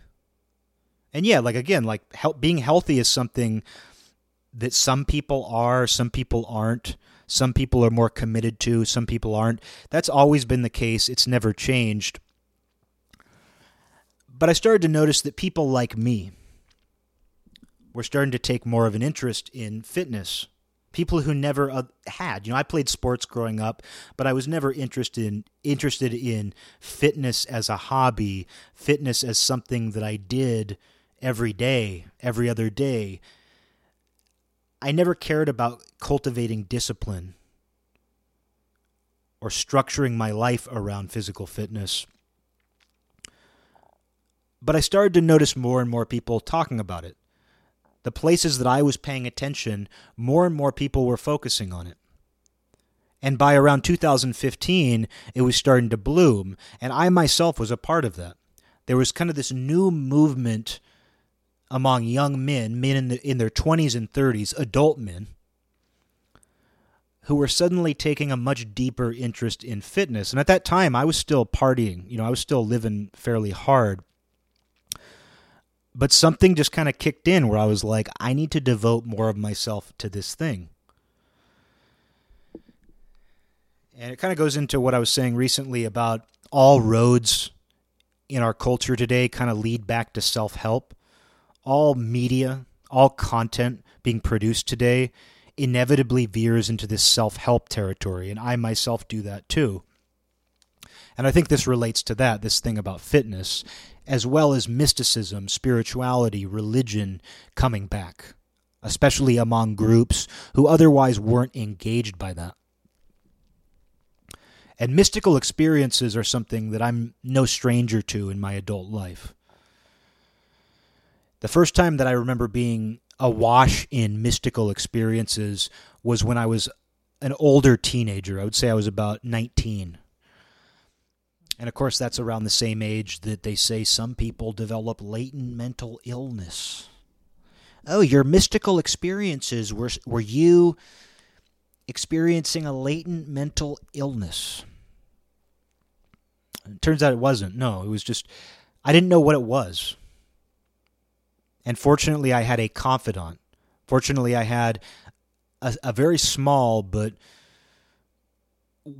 open group of people that I could talk to about these things, and who they themselves were going through something similar, which itself is a little mini zeitgeist.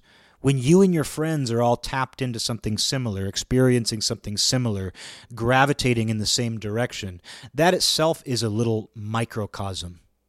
The fact that you and multiple people that you know are all kind of turning your head in the same direction at once. It's as if you're all responding to the same noise, and I think that's sort of what the zeitgeist is. It's everybody turning their heads. Not everybody, although if you want to talk about the big zeitgeist, you want to talk about the big zeitgeist? If you want to talk about a zeitgeist on the largest scale, yeah, you are talking about everybody turning their heads. But when you talk about just a smaller one, kind of a zeitgeist within the zeitgeist, a certain type of person is responding to a certain noise. And of course there's no noise, which is why it's so hard to explain this. But still, it's as if everyone heard the same noise, everyone got the same signal, and turned their head that way. And some of those heads are turning because they see other people turning their heads. But some of those people are existing in a pure enough place that they simply heard something and they're looking to see where it came from.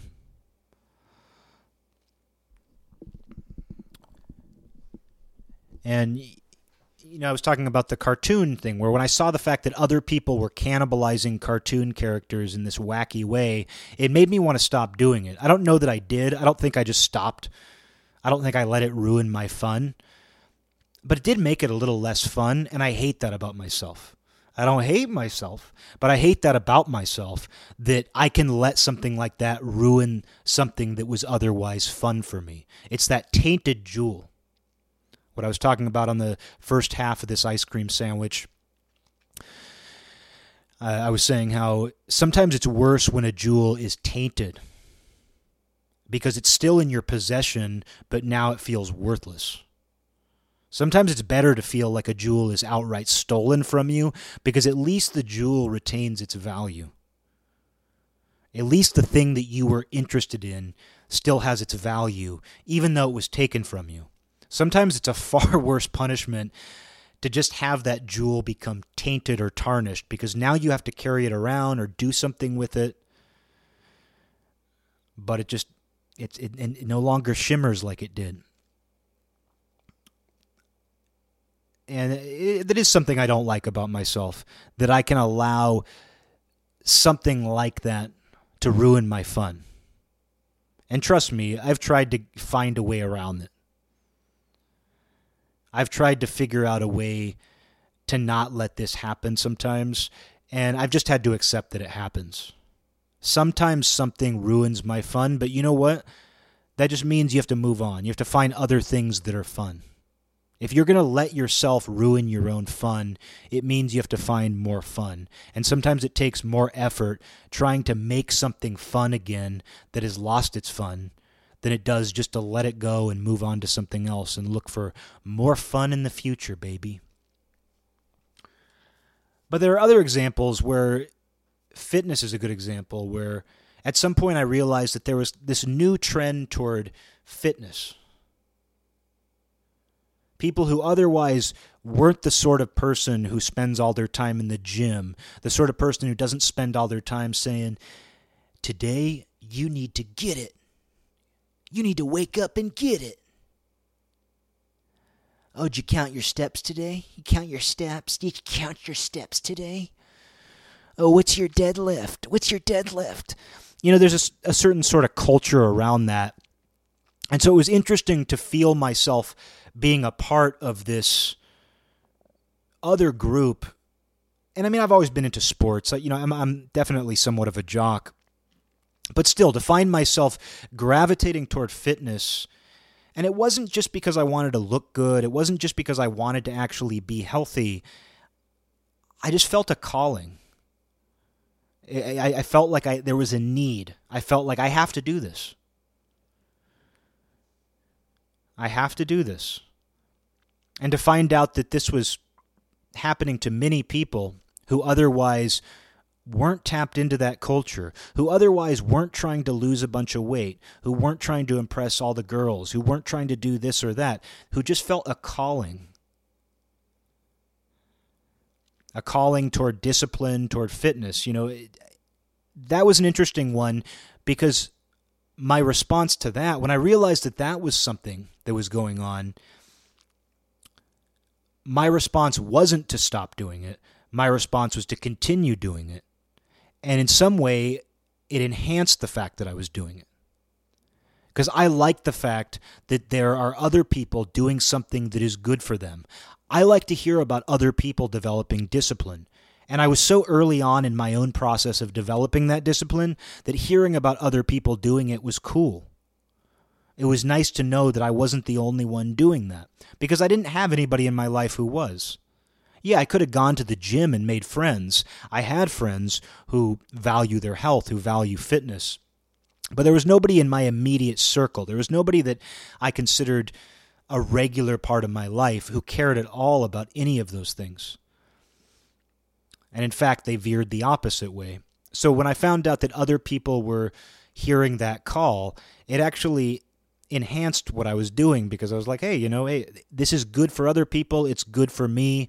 It seems like the more people that do this, the better life is going to be in general. And that plays into the mysticism and spirituality and religion as well, where a few years ago, Jason Louv kept talking about the occult trend. And we all noticed the witchy girls. Probably around 2014. It goes back to that end of the Obama presidency. I noticed like more and more girls calling themselves witches jokingly, but then that joke sort of turned into a reality. And I've always known Wiccan girls. I've always been very well aware of girls who are dedicated to Wicca. She's dedicated to Wicca. Dedicated to Wicca. Wicca, Wicca, Wicca. I've always known girls like that, like neo-pagan, Wiccan sort of girls. Men too. But the witch thing came out, and girls who otherwise weren't into occultism, who would never have called themselves witches, were kind of half-jokingly calling themselves witches and getting a little bit occulty, starting to use a little more symbolism, starting to light more candles. It wasn't completely New Agey, but there was a lot of New Age crossover to it. I was cool with it. Why would I have a problem with that? It doesn't really make a difference to me one way or another, and I never really had any in-depth conversations with it about it with too many people. But Jason Louv is somebody who's immersed in occultism. He's dedicated his life to both the research and practice of magic and occultism. So he's somebody who would be especially aware of the trends in that field of interest. And I was aware of it too, as somebody who has always peripherally paid attention to the occult, to what's going on in the occult. I'm not a practitioner necessarily of quote-unquote occultism.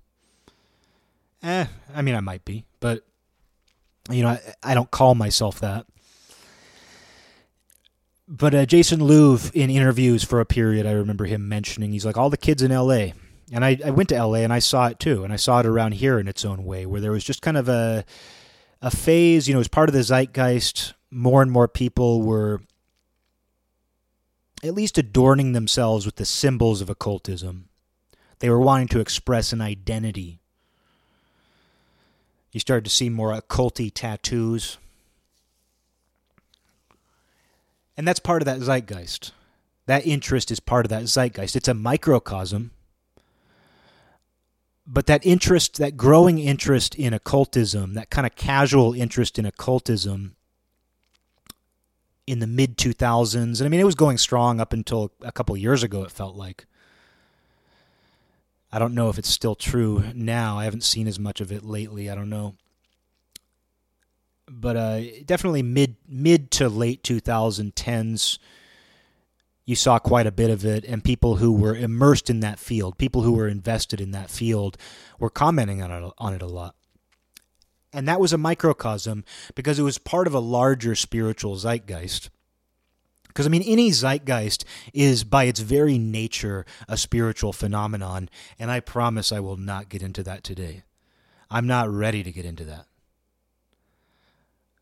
But I think you can understand it pretty easily on your own. You know, I think you can understand how the zeitgeist is by its very nature spiritual. It is mystical.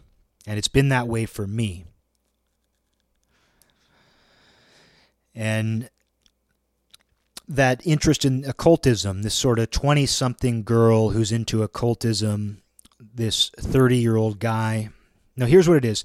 25-year-old girl who calls herself a witch and listens to ethereal music and has some books with cool symbols on her bookshelf. She has a 30-year-old boyfriend who's probably into metal, maybe into, you know, just surface-level experimental music, maybe neo-folk, and he has occult tattoos. That's their identity. And that wasn't them a few years earlier. But now you have these cute occult couples, and they're part of that zeitgeist. But that interest, and what I'm describing was something that I saw a few years ago, but that was just a microcosm of a larger interest in spirituality. You know, I mentioned in the first half of this episode, you know, the sort of person who saw Jordan Peterson give a lecture and talk about the Bible, and they realized, oh, I didn't realize that I could be interested in the Bible. I didn't know that that was an option. Because I had just dismissed the aesthetics of Christianity. I had dismissed popular Christianity in American culture, probably for good reason. But I didn't realize that I could actually look at the Bible through fresh eyes and apply it to what I already am and what I've already experienced. I think that there were people who heard Jordan Peterson talk about the Bible, and that's what went on in their brain. And some of it, though, is aesthetic. Some of it is very superficial. You know, some of it is just a new identity to take on. And one of the reasons why Christianity has gotten so popular in the last few years is it has become more and more paganized. People are these real whizzes. These real smart guys have been saying for years, oh, do you know that Christianity, quote unquote, borrowed from pagan religions? Did you know that Christmas is actually you? People make did you know that Christianity stole that? Oh, the idea the Christmas tree came from the... But it's interesting because that's true. You know, Christianity did integrate paganism. I mean, people want to look at it through this kind of colonial Crusades point of view where it's like Christianity killed all of their enemies and then integrated their enemies' beliefs into Christianity. Maybe it happened that way. A little bit of everything. It's not like just one thing happened. And it's not like somebody made a decision. It's not like all of the Christian leadership across the entire world met. Maybe they did. But it's not like they met and they're like, well, what aspects of these pagan peoples that we have conquered, what aspects should we integrate into Christianity for the long haul? A lot of it just kind of naturally forms. A lot of it naturally fits together. And one of the reasons for that is because everything comes from the same source. And even though spiritual outlooks differ, even though religions have different sets of rules, specifically different placeholder names for the same things, but some things are different too. You know, some things are just fundamentally different, but it all comes from the same source. So of course you would be able to fit these things together. Of course you would be able to take aspects of paganism and it would interlock with Christianity in some way, because at their core, at their root, they're dealing with, if not the same exact thing, something very similar. They're both ways of dealing with the source. They're both ways of understanding the wholeness. They're both ways of understanding life itself. And I mean, you want to talk about the zeitgeist, like, read the Bible, it is filled with the zeitgeist. It is filled with zeitgeist within zeitgeist within zeitgeist. Really, any spiritual text is. But this kind of newfound interest in Christianity that I've been watching develop, and I have been watching it because it's very interesting to me, both because it parallels and intersects my life, but also just I'm sincerely curious where it's going to go. And I've been saying for years that Christianity has been becoming more and more pagan. And those two things are, the way that if you look it up in the dictionary, paganism is going to be described as the antithesis of Christianity and other dominant religions. I think that's an outdated definition. And I believe Christianity has become more and more paganized. I believe it is much more like a pagan religion in America today, even though it's very mainstream, even though all of the politicians pay lip service to Christianity. There is an undercurrent. And what you're going to see in the mainstream is never going to be that undercurrent.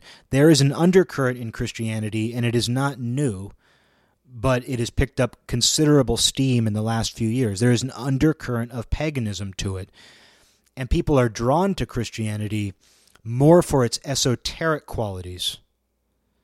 People are drawn to Christianity more for its mystical qualities. And that, I don't know where the Jordan Peterson Bible lectures fit in with that, because that's not what he's focused on. I know in his case, he's looked at the Bible very pragmatically, and he's like, this is filled with knowledge. This is filled with great knowledge. Which is true. But he has looked at it from an intellectual viewpoint, which is not how I look at it. I try not to intellectualize the Bible. I have a friend who's been studying the Bible the last few months, and it's very cool to talk to him about it. But he's much more interested in the different translations, which I don't think about. Like, my experience with the Bible is whatever Bible I encounter is the right Bible for me at that time. When I found a Bible in a lending library, that was the right Bible for me to read at that time. I currently have my mom's Bible that she was given decades ago, her little leather-bound blue Bible, and that's clearly my Bible.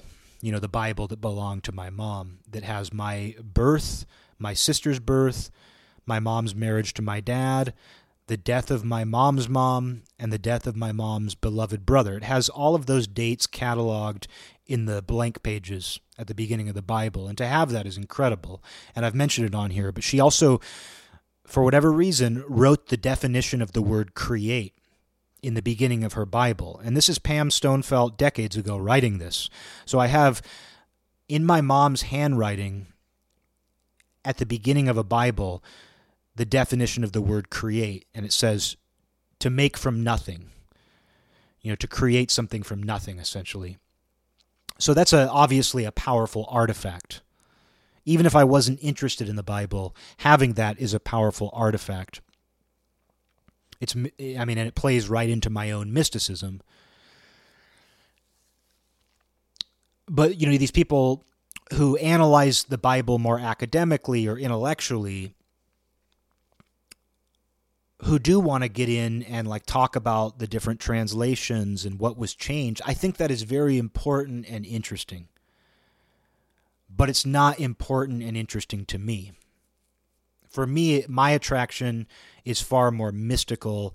It's far more experiential. It's far more lowercase g Gnostic. Not capital G Gnostic. Not capital G Gnostic. And the same is true for Buddhism for me too, where I have just dealt with it as I've come into contact with it naturally.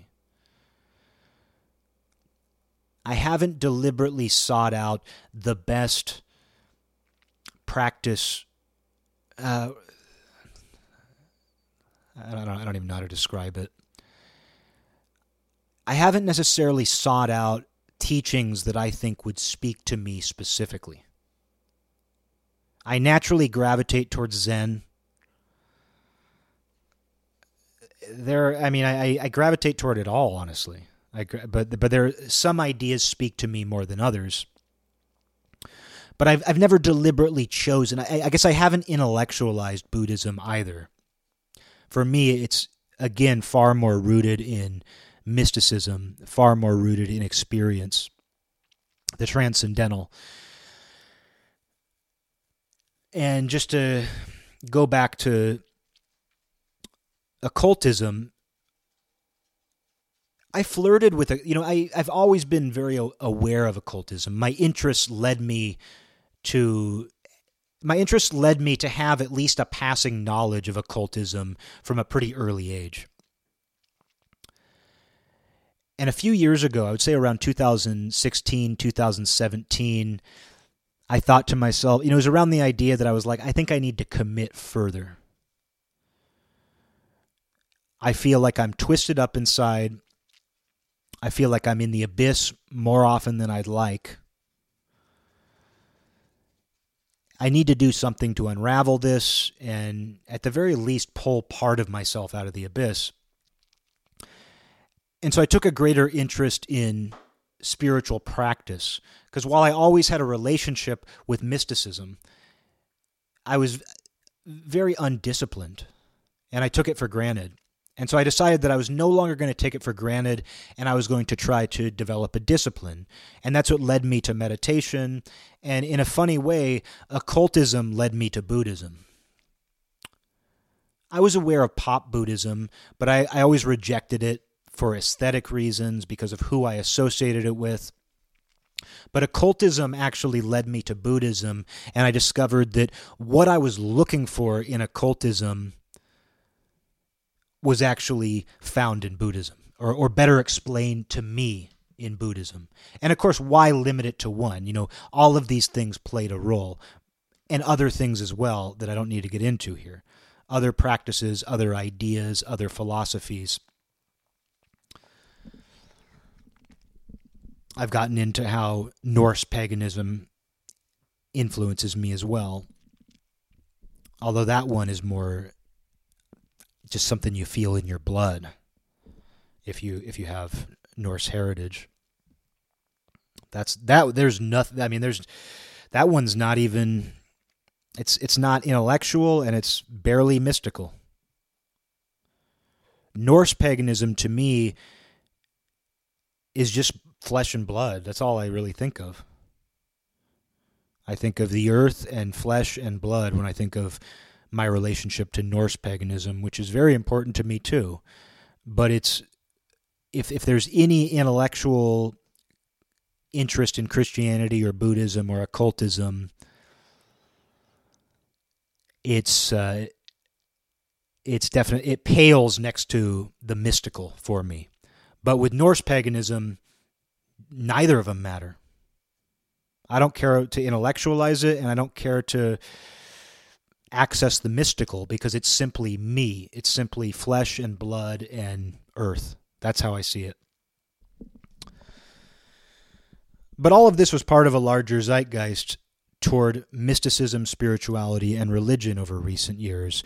And while some people flirted with occultism, other people have recently become baptized Catholics out of nowhere. I found out about a guy that I knew through noise music, and he was baptized last year. So that's a great example of what I mean. And he also got in great shape. He's a guy that I'd call him, maybe a friend, more of an acquaintance, definitely a friend of a friend, and a guy that I've known for years who is involved in weird music. And he's not only, he does jujitsu, he's in great shape, and a mutual friend told me that he was baptized Catholic last year. He's basically an all-American male. He went from being this kind of weird artsy dude to being this full-on all-American male. White picket fence, wife and children. He's a firefighter. He is a jiu-jitsu fighter. And he's now a baptized Catholic. And what he was responding to was that zeitgeist. And he and we have a mutual friend, my friend Robert. And Robert, out of all the friends I've ever had, he is the most acutely aware of the zeitgeist. He can see it coming 10 years, 15 years in advance. He's the guy, if I had to write the story of The Sky is Falling, whatever that is, that Chicken Little, is that what that is? Chicken Little? Whatever the story is about the little chicken who's running around saying the sky is falling. That's my friend Robert. Not that he's necessarily warning people, but he's telling people what's going to happen. And then it happens. And what do you do then? If you're him, what do you do? What do you do then? I know, speaking for myself, you don't get hung up on the zeitgeist. But it's hard not to pay attention to it. It's hard not to be preoccupied by it. It's hard not to feel like you are always living in your own little private zeitgeist. Because guess what? You are.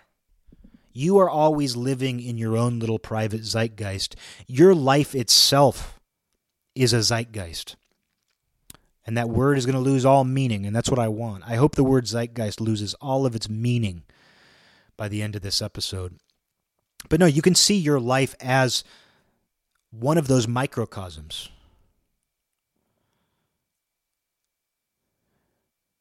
Because if you yourself are a participant in the zeitgeist, and the zeitgeist is made up of smaller zeitgeists,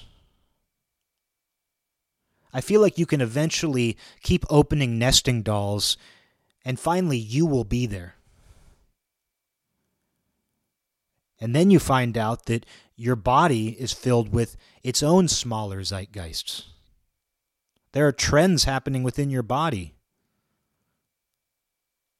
Think about losing hair. My hair's fallen out.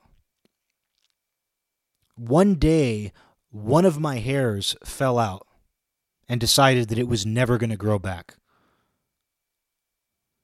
And then a bunch of them made the same decision. That sounds like the zeitgeist to me. The zeitgeist, as far as my head is concerned, the zeitgeist is hair loss. Cancer is the zeitgeist inside of your body. Sickness.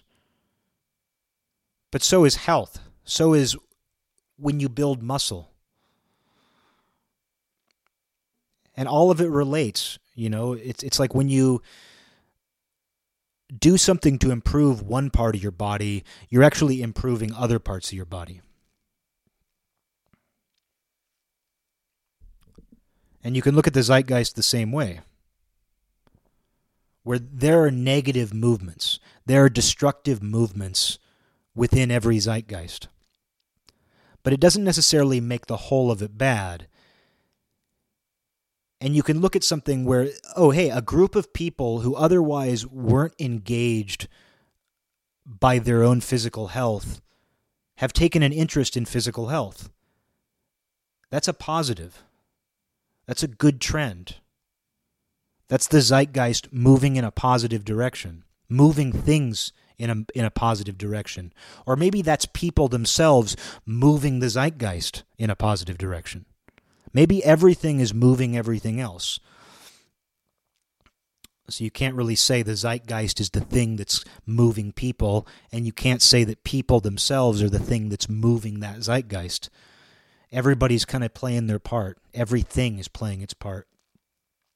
But you can see where you look at positive trends and you say, it's a good thing that a new group of people, and actually a bunch of different groups of people, have taken an interest in their physical health. You can look at people and say, it's a good thing that entirely new, unexpected groups of people have taken an interest in their spiritual health and are willing to look in places that they previously hadn't looked. Because those are always the places that you need to look. And what's funny about that is sometimes you look there. Sometimes you're like, oh, I'm going to go look in this spot where I've never looked. And it turns out everybody else decided to look at that spot too. And if it's a plentiful enough resource, if it's your health, if it's your spirit, then it's a good thing that everybody decided to look at that same spot at the same time.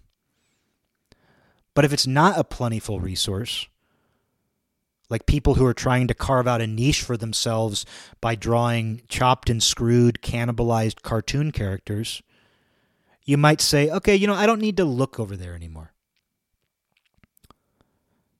And maybe that's a symptom of something bad too. Because I think that's somewhere in my tiny, clenched stomach muscle, I don't know what I'm saying. Somewhere in my tiny, clenched stomach muscles, I don't even know what that means. Somewhere in the pit of my stomach is kind of what I was trying to say. Somewhere in the pit of my stomach, when I find out that I'm participating in the zeitgeist and it makes me feel insecure or somehow less unique, less myself, that's usually a sign that whatever's going on in that part of the zeitgeist probably is something that you shouldn't pay much attention to. It probably is something that you shouldn't participate in. But when you find yourself gravitating in a certain direction and it's something that you just know is objectively good for you, that you know is objectively good for other people, well, hey, at that point, it doesn't matter whether it's your own private zeitgeist or everyone's zeitgeist, because the result is something good. And there's nothing better than a good zeitgeist, whether it's private to you or whether it's something you share with everybody. And I don't know that you really have much say in that matter anyway. I'm finding out that I don't.